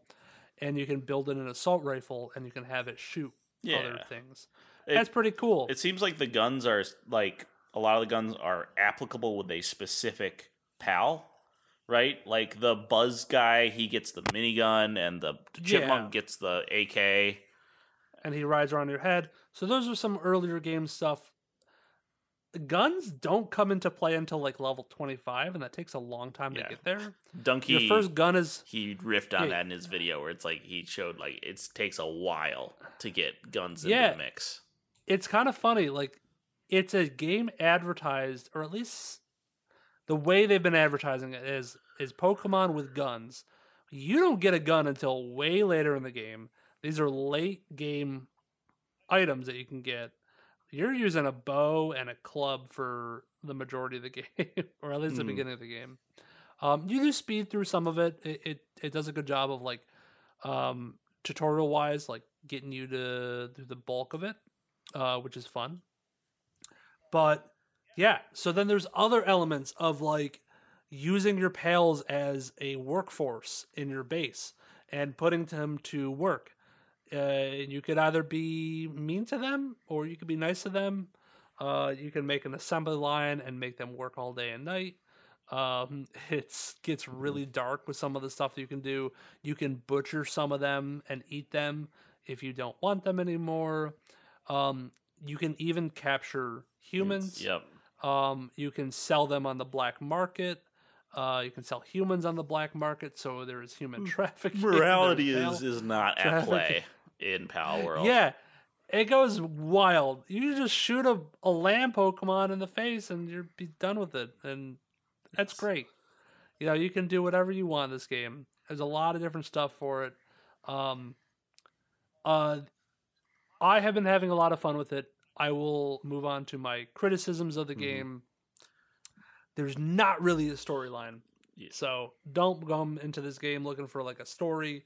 It is a lot of grinding, so just be prepared for that. But a lot of the grinding, depending on how you do it, you can kind of AFK for it. So you don't really need to be there. You can let your pals do the bulk of it. You can get your base to kind of a self-sustaining method, but it does take a lot of like hands-on work to like upgrade the base and get your workforce kind of optimized. And then the last final critique is I'm not a big fan on the multiplayer system. I was going to ask, what's the multiplayer like? So I have two characters. One character is on a world that I created that I can join whenever. I can open it up to multiplayer and have people join my server, but I do not have to. And for the majority of the time, I do not have anybody playing with me, because I feel that them playing or their experience is not as fun because I play on my friend's server, and he made a server for a bunch of different people. And it's not as enjoyable, I think, as I think playing solo is, but it's nice to like start over new, and you can have like rival guilds or like cooperating guilds. But the lag is kind of nutty. It's night and day difference between like a multiplayer lag. You can buy a server, I think, that is better, has better bandwidth, but the servers that are free to use for multiplayer, they are kind of shitty. Really not optimized. Yeah, and I guess from what I've heard, the Xbox Game Pass is even worse with stuff like that. So, yeah. Okay. Well, they'll call it and say it's a symptom of being early access, and they'll fix it whenever they decide to. For a game that is technically like early access or like just come out, excellent job. It runs well. It runs great. Unreal Engine is fantastic for it. I think with it, like normally, like not multiplayer, anything like that, it runs smooth as shit. No problems with that. And there's a lot to the environment too. There's a lot of stuff you can do.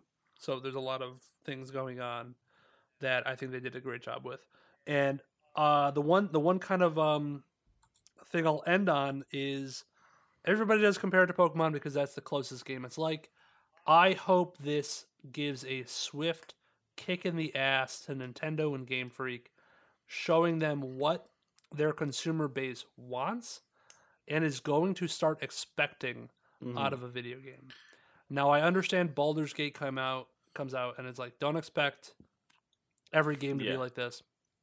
They spent years on it, where Game Freak has to spend, only a couple years on a game or whatever. But damn, this is the Pokemon game that we deserve. Like, take out whatever all the R-rated stuff, or at least teen-rated stuff you want from Pal World, and just swap it out with Pokemon stuff. Throw in gym leaders, throw in a storyline, some NPCs, and make it on an engine that actually can run. At the same time, upgrade your system. Your console's kind of shitty, so yeah. I really hope this makes Nintendo and Game Freak kind of up their game to compete with other companies. We can only hope. Yeah. Yeah. So, All right. that's palling around with the world. And now Hell we're yeah. going to own our league. We're barring Harvey and peaching our peaches. I don't know. There we go. We got them. The Peaches. Welcome, the Peaches. I got to pull up the IMDb. Yeah. page for So this, too. the first thing I should say about this is a stacked ass cast. They bumped the best talent of the 90s. A lot of top talent here in it. We've got prime of his career Tom Hanks. Yeah. We've got fucking Madonna. Got Rosie, like popular Oh, shit. 90s Rosie O'Donnell. Oh, I didn't realize that was Madonna. Yeah. Yeah, we got Gina Davis. Like fucking smoke showing the shit out of this movie. Yeah. Like these were top actors. And even like Megan Cavanaugh, she was Marla in this. And I was like, wait a second, I know her from fucking Men in Tights. And I was correct. She was in Men in Tights. Megan Cavanaugh was in a bunch of stuff. She was the voice of Jimmy's mom on Jimmy Neutron. Oh, wow. She was in like all the popular sitcoms. Like she was like, so she's like a really prolific voice actor in a lot of like top projects. So like fucking Winx, like I said, Jimmy Neutron, EverQuest. She was doing some of the voices for fucking in some of the voices in Star Trek. She was in Thumb Wars. She did one of the voices in fucking Thumb Wars. Yeah, huge 90s cast. I mean, Lori Petty is the other kind of bigger name. I'm not sure what current stuff she's in, but she was in Free Willy, Point Break, Tank Girl, 95. Lot of 90s movies. And I'm sure she's got some deals going on now with some stuff, just some voice work. Yep. But stacked cast, really good cast. And I didn't read up on anything with like didn't they make a show or something? Yes, like that? there's a 6-episode TV show or something like that. Like a 1-season TV show that came out after the movie. How could we forget probably my favorite character who was only in there for a small bit, John Lovitz. Yes. Come on. John Lovitz. I don't know if these were cameos or what, but John Lovitz was like in there for a spell. And then Bill Pullman was the husband of Dottie. And he was in there for like, what, a minute? Yeah, like 5 minutes. Like he had 2 scenes. He doesn't even, like, he barely back. says any lines. Yeah. And it's like young Bill Pullman, like top of his career, and just jumps in there. So I was like, that's pretty cool. That's awesome. Yep. Don Davis is the other coach, the other baseball coach. Oh, he's in. I love Don Davis. He's in a lot of great shit. Most notably, Stargate. He is General Hammond in Stargate. Oh where yeah, he shit. Fucking kicks ass at that shit. He was in in Twin Peaks. He's done a lot of other stuff too. So good shit all around. Like we said, great score. Knowing that it was Hans Zimmer doing the score, like I listened with that in mind, where I was like, oh, okay, this is actually kind of a modern type of score. Like it's the actual arrangement. The arrangement is very modern, but the instrumentation is like classic 40s. But it's very like a little more abstract. It's not just like a traditional, like it's not like a John Williams type of score, which I think was really interesting. Where to like think about the main recurring theme of the movie, like the musical theme, it's like very frantic and it's like very high energy. It's not really like a fanfare or anything. So I was like, that was pretty cool.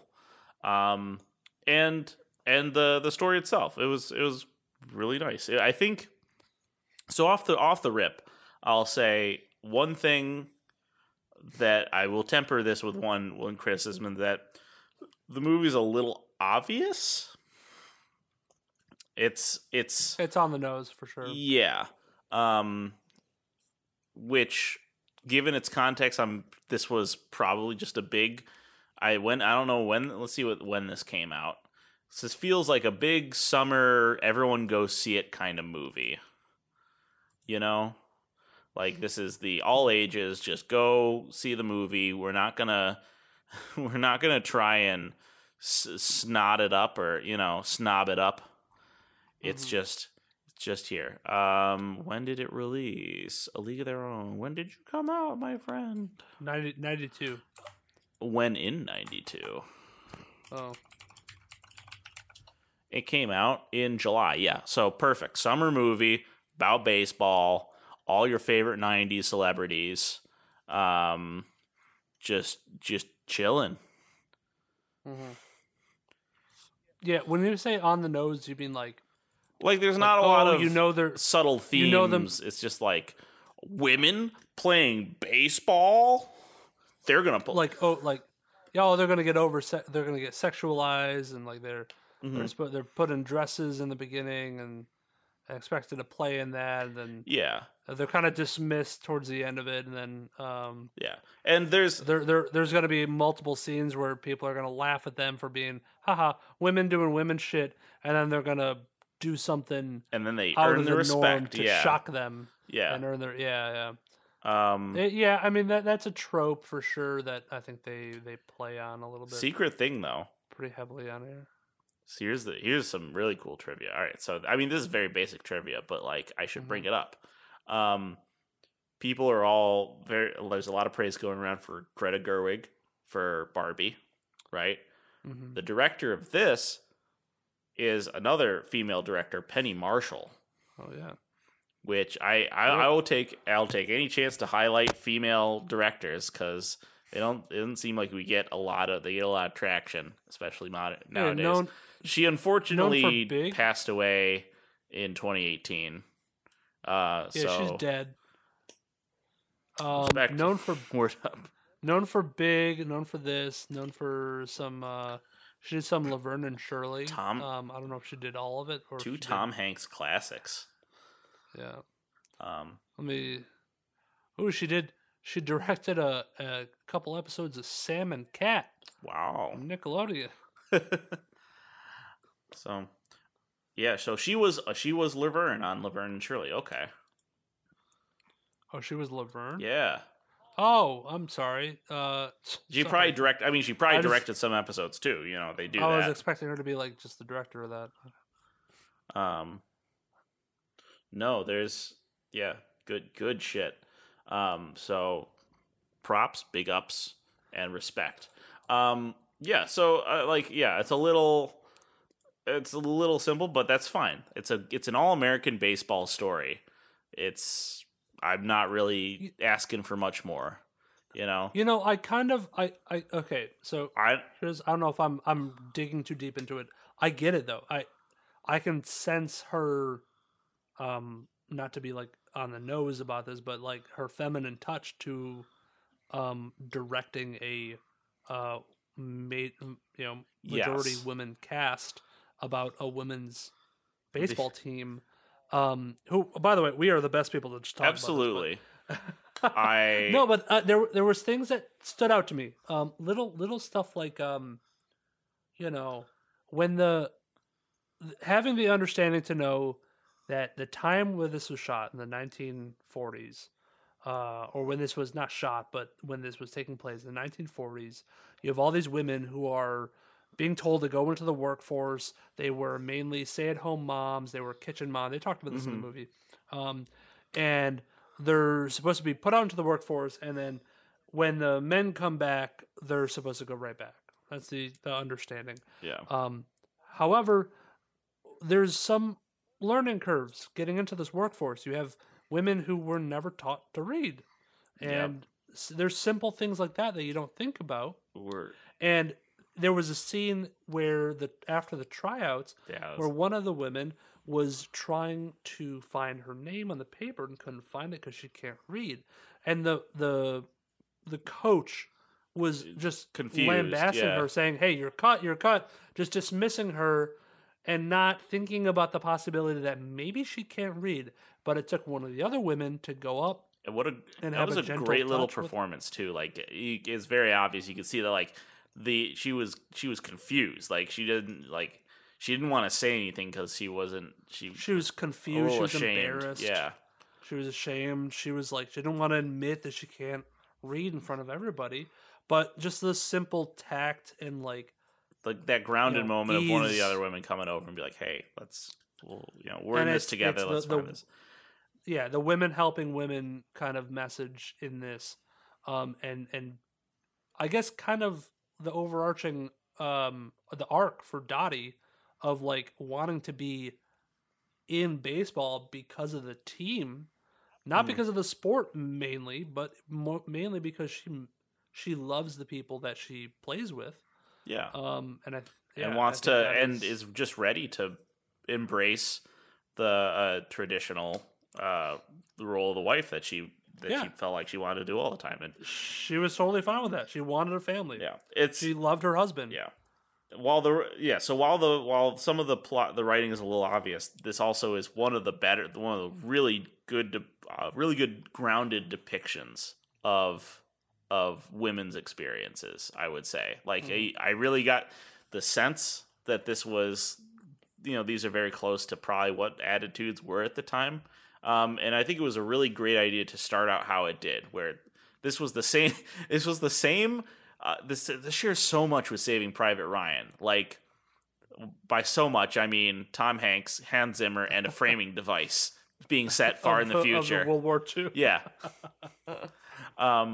But yeah, it has the same framing device. That's right. Where that's right. Yeah. It starts out with Dottie as an old lady, and she goes to Cooperstown to go see the induction of the Women's All-American Baseball League.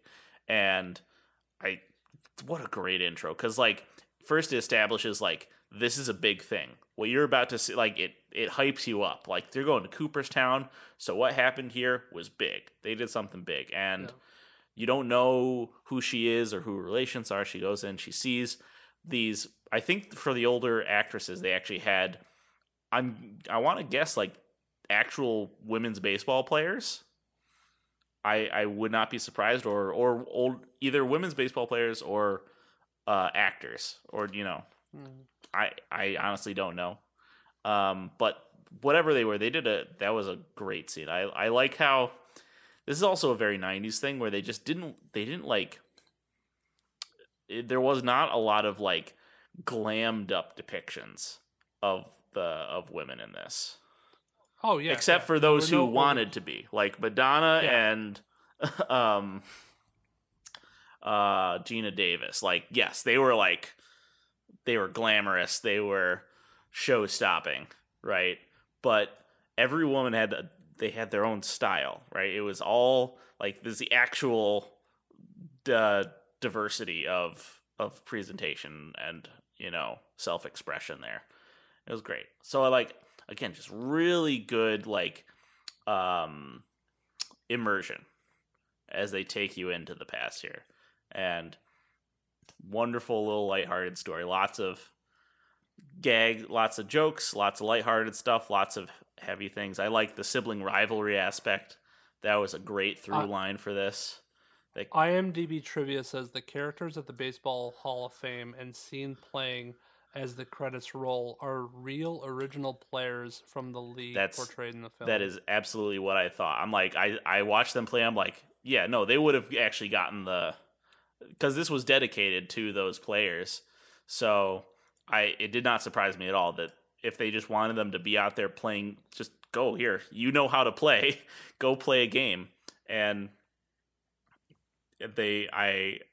so I guess that really makes sense to me, and it was a great choice for including them, for adding a little realism. And not to get like too preachy, but like I think this movie's a really good depiction of like how you can insert feminism and like a feminist message into a movie without being like over the top and preachy and like putting down men. Yeah. Because oftentimes you see ideas and depictions of feminism as putting down men to prop up another, and that doesn't really get you that far. It's kind of a net Who was zero. who was Mystique in the new X-Men series, like the Days of Future Past? Jennifer Lawrence. Yeah, I just think of fucking this versus like Jennifer Lawrence talking to whoever plays Professor X, and she's like, "It's called the X-Men, but the women are doing everything around here." I'm just like, oh god, oh Yeah, and it's just and like, it's like so you compare that. it's so cynical and so You compare that snide. to like some of the empowering messages of this movie, and what they do, what they accomplish, kind of the hurdles that they overcome, while still maintaining like a sense of dignity. I would almost say of like, you know, they're not ashamed to go back. Like Dottie, Right, best player on the team, not ashamed to leave the baseball scene doing behind what she wants to do. go back Yeah. to what she originally wanted to do, which was be the stay-at-home mom, have a big family, have the go back to the farm. Like that's what she wanted to do. Yeah, Like, and the fact that she couldn't control her husband going away and getting like drafted into World War II, but now that she did, she found things to pass her time, and baseball was that thing. Yeah, and Kit in the the sibling rivalry where she takes the opposite path, where she goes to play, and she has a great career. And Okay, here's one thing, not to jump right on it, but yeah. I mean, we're in spoilers. We're talking about stuff here. So Kit wanted to, at the end of the movie, Kit wanted to continue playing baseball while her sister went home to have babies and get married and yada yada yada. In the end of the movie, Kit showed up with all the kids with a gaggle. With a gaggle of kids, and you only see one of Dottie's kids. It's like, maybe that's just how it went. I thought that was a cute little a fun little irony, Well, maybe it is, kind of, Kit was right, and maybe also Kit was younger, where Kit was saying, "Hey, you have your whole life to have kids, not your whole life, but you have years to have kids. You may only have 5 more years of baseball in you." Right. Until you start to lose your, some of the younger athletes are better than you. So you can have your kids after that. I don't know if they ever went by their ages in this. I don't think so. But we're assuming young because it's back in the day. they're in their early 20s. They're all, I mean, they're professional athletes, right? You're joining in your 20s. And probably what happened, not to assume, but probably what happened was either Dottie had issues having kids, or was fine with 1 or 2, and only had the couple kids until she said, "Okay, this is enough. We don't. I don't want as many as I had. This is enough." That happens. People come into an expectation, and they, when they actually have the kid, which is a major difference, changes their perspective. Yeah. And maybe Kit had the opposite reaction. Maybe she said, "Oh, I'm only gonna have 1 or 2," and then, or "I'm only gonna have 1." She found she really liked it, and then she loves it, and then just kept having kids. Yeah. And maybe you see a little bit at the end, right, where she's signing autographs, and she's like, "Go, get dirty, go play hard," like trying to inspire the next generation. I like the way all the little scenes are produced. Like, this could have been another half an hour. I really think that, because there's a lot of scenes that feel a little truncated to kind of, you got to get through stuff. Like the third act, the final act comes on pretty quick. I see why they wanted to give this a TV show, because there's a lot of development here to do, because it's a huge ensemble cast. But regardless, I really like the way the scenes are set up. It feels like how someone would tell stories, right? It's, I could almost hear like the voice in my head of a narrator saying like, yeah, we had to wear a dress in those days, and when you slid, you got a road rash the size of your head, and as I'm watching the scene where like she hikes up her skirt and there's a giant fucking scar there, they have to put ice on it. It's just those little, it captures all the little moments. It's them on the bus, and one of the players just has a snotty kid that they all had to deal with. And it's like those things that are like burned into your memory. It was, it's the sneaking out to the dance party. It's, the tough games. It's, being at the batting box, and the coach and the person who's been standing in for the coach are giving you exactly the opposite signals. Yeah. I mean, it just feels like a series of memories, of vignettes. Well, this movie covered a lot. It really did. It was 2 hours, but I definitely see where you're coming from. It could have gone a little bit longer and not have felt. One, it was paced very well. Yes. I think it was done very well. It was directed very well, and it was written very well, to where it did not feel like it was 2 hours long. And I think if it had an extra 30 minutes, you wouldn't mind it. One, because the characters were enjoyable, so you enjoyed watching them, and two, because it just kept moving, kept bumping you along. Yep. And this did cover a lot. I mean, it started from ground zero, the beginning of the league, and it went to the World Series, an entire season of baseball in one, and the stories along the way, from all the way from tryouts to World Series, and that's pretty impressive to accomplish in a movie, to tell that story, to have the arcs, the peaks and valleys of the characters, and you have a lot of characters too that you kind of have to flesh out. Now, some of them might not have been as fleshed out as it could have been. They might have been a little bit one note. Yeah. Which is fine. Like Marla, she kind of disappears halfway into the movie. Yeah, because I think you they did everything they could with her. Yeah, and the baseball player with the son, it just says one bit, and after that it kind of just repeated a little bit over and over again, and that's fine. Not everyone can have equal prominence in the story. That stuff. Yeah. But the main characters, Kit and Dottie, were definitely fleshed out pretty well, and they had their trials and tribulations to go through, and it helped the movie overall develop. We can't not talk about Jimmy Dugan.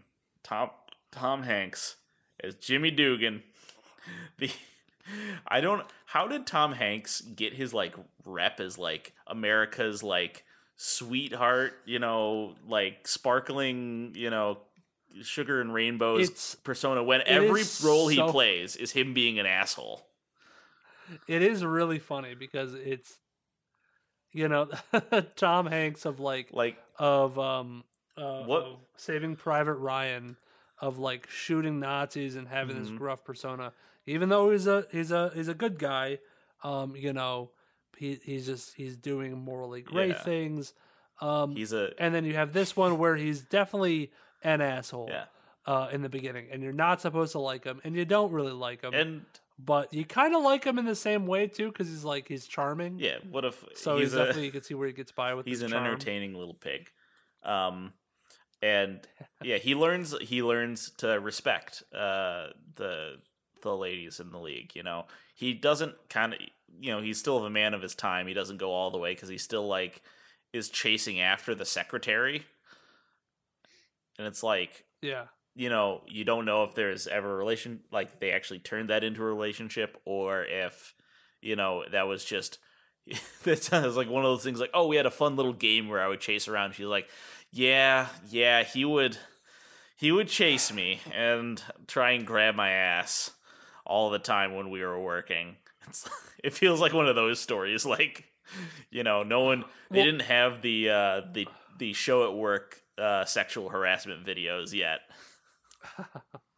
Well, what was really interesting is that I think they were priming themselves for there to be a love story between Dottie and Jimmy Dugan. There was like a little bit of that kind of that tension there, that chemistry. And they they towed that line, I think, pretty well Yeah, I think to where it maintained platonic, yes. and you didn't have to have this like, of course she falls for the guy, Right. you know, and you feel bad, you know, she what corrupts her morals because of, you know, this guy who she's trying to fix, which is like a total cliche that I think movies fall into quite often.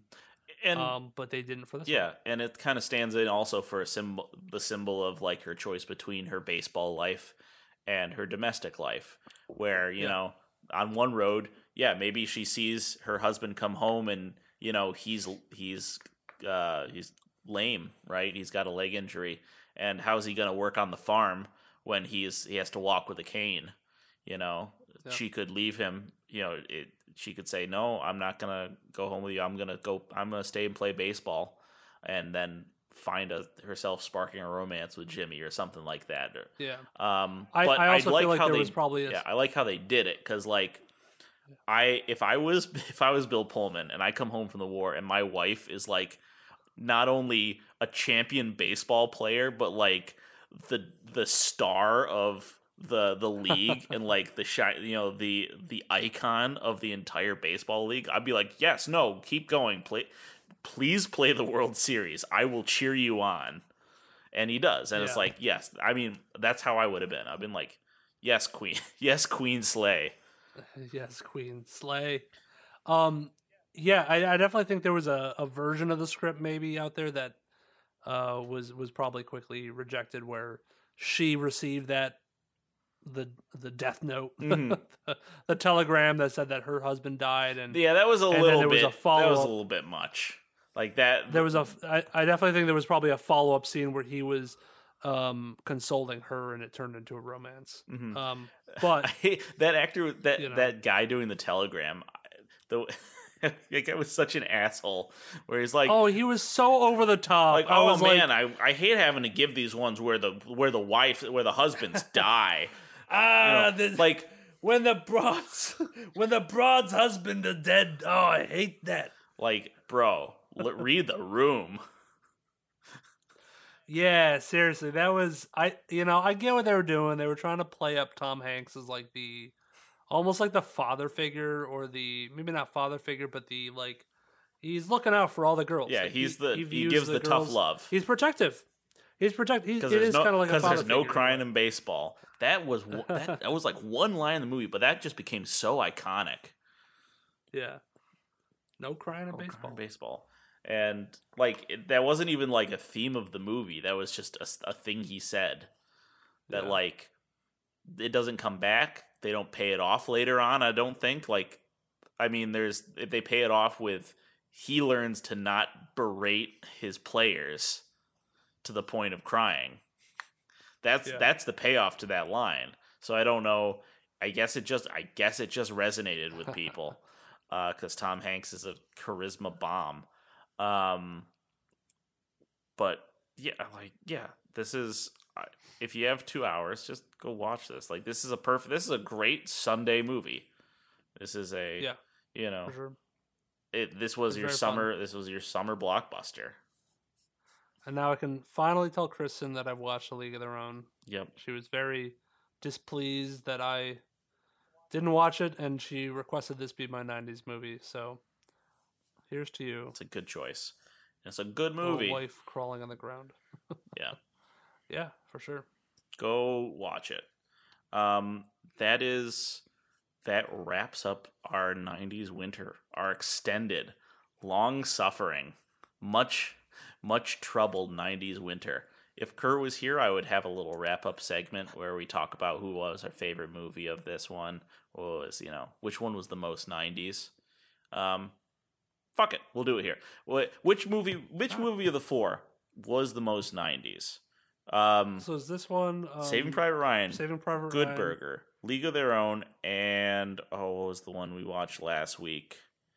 You watched Muppets Treasure I didn't watch Island. Muppets. So they're all I didn't great watch Muppets movies, Treasure Island. but which one was the most 90s? I would have to say is, in my view of the 90s, it has to be either this one or Good Burger. See, that's interesting because it's hard. It's hard to say this is like a '90s movie because it's set in the '40s. Right. So I'm like, By '90s movie, I have a hard time. I could see that. I understand. You're saying Like, it's made in the '90s with the it's got artistic got Tom stylings of the Hanks. '90s. Yeah. It's got Madonna. It's got the artistic style of a movie made in the '90s. But like it's old, '40s talking. The stylization is I'm always overseas. really, really retro to feel like the '90s. I'm gonna have to go with Good Burger. Okay. As much as it just felt like '90s to me. I mean, it was maybe it's a nostalgia speaking, but it was a lot of the comedy just seemed like very '90s oriented. I will say this movie had a distinct lack of crap everywhere in the frame. They didn't throw trash and garbage everywhere in every shot. So it's it does get a dock in my '90s rating for that. Whereas Good Burger, there was slime and there's newspapers and shit in every fucking scene. They went to the dump and they grabbed bags of garbage and they threw them on the set. Even though I'm off by a decade, this movie or Good Burger had the comedy styling of like Airplane, not the same quality, but like it's the classic "Don't Call Me Shirley, Shirley" that you get from Keenan and Kel. Really, and that's so dumb. It's smart. That feels very '90s. Even though Airplane was an '80s movie, I think it carried over into the goofiness of the '90s, just kind of being outrageous humor. The kind of jokes for kids that people were laughing at. Okay. Yeah. And I think Kurt would agree with us. Today. I like to think because he really that was one of his favorite '90s movies. So we're in good company. Somewhere out there he's spinning around thinking, man, Good Burger. Good Burger's a movie for me. The '90s movie for me. Yeah. All right, that is it. That wraps up episode 404. Next week we'll be back to the future here. Is that a '90s movie? Is BF3 or is that all 85, 86? 85. Yeah, those were like the 85 was Back to the Future. And then like 87, I want to say was like because he made 2 and 3 at the same time. Oh, did he? I feel like. Robert Zemeckis. So Robert Zemeckis. We are. I wouldn't say we're Back to the Future, but we're here again, and it's February, so maybe we dodge January and the drought of movies. Part 3 technically came out in the '90s. All right, you know what we're watching this year. But we'll come back with something. We'll be ready to go for February. This is your reminder that I guess when this has come out, it's already happened.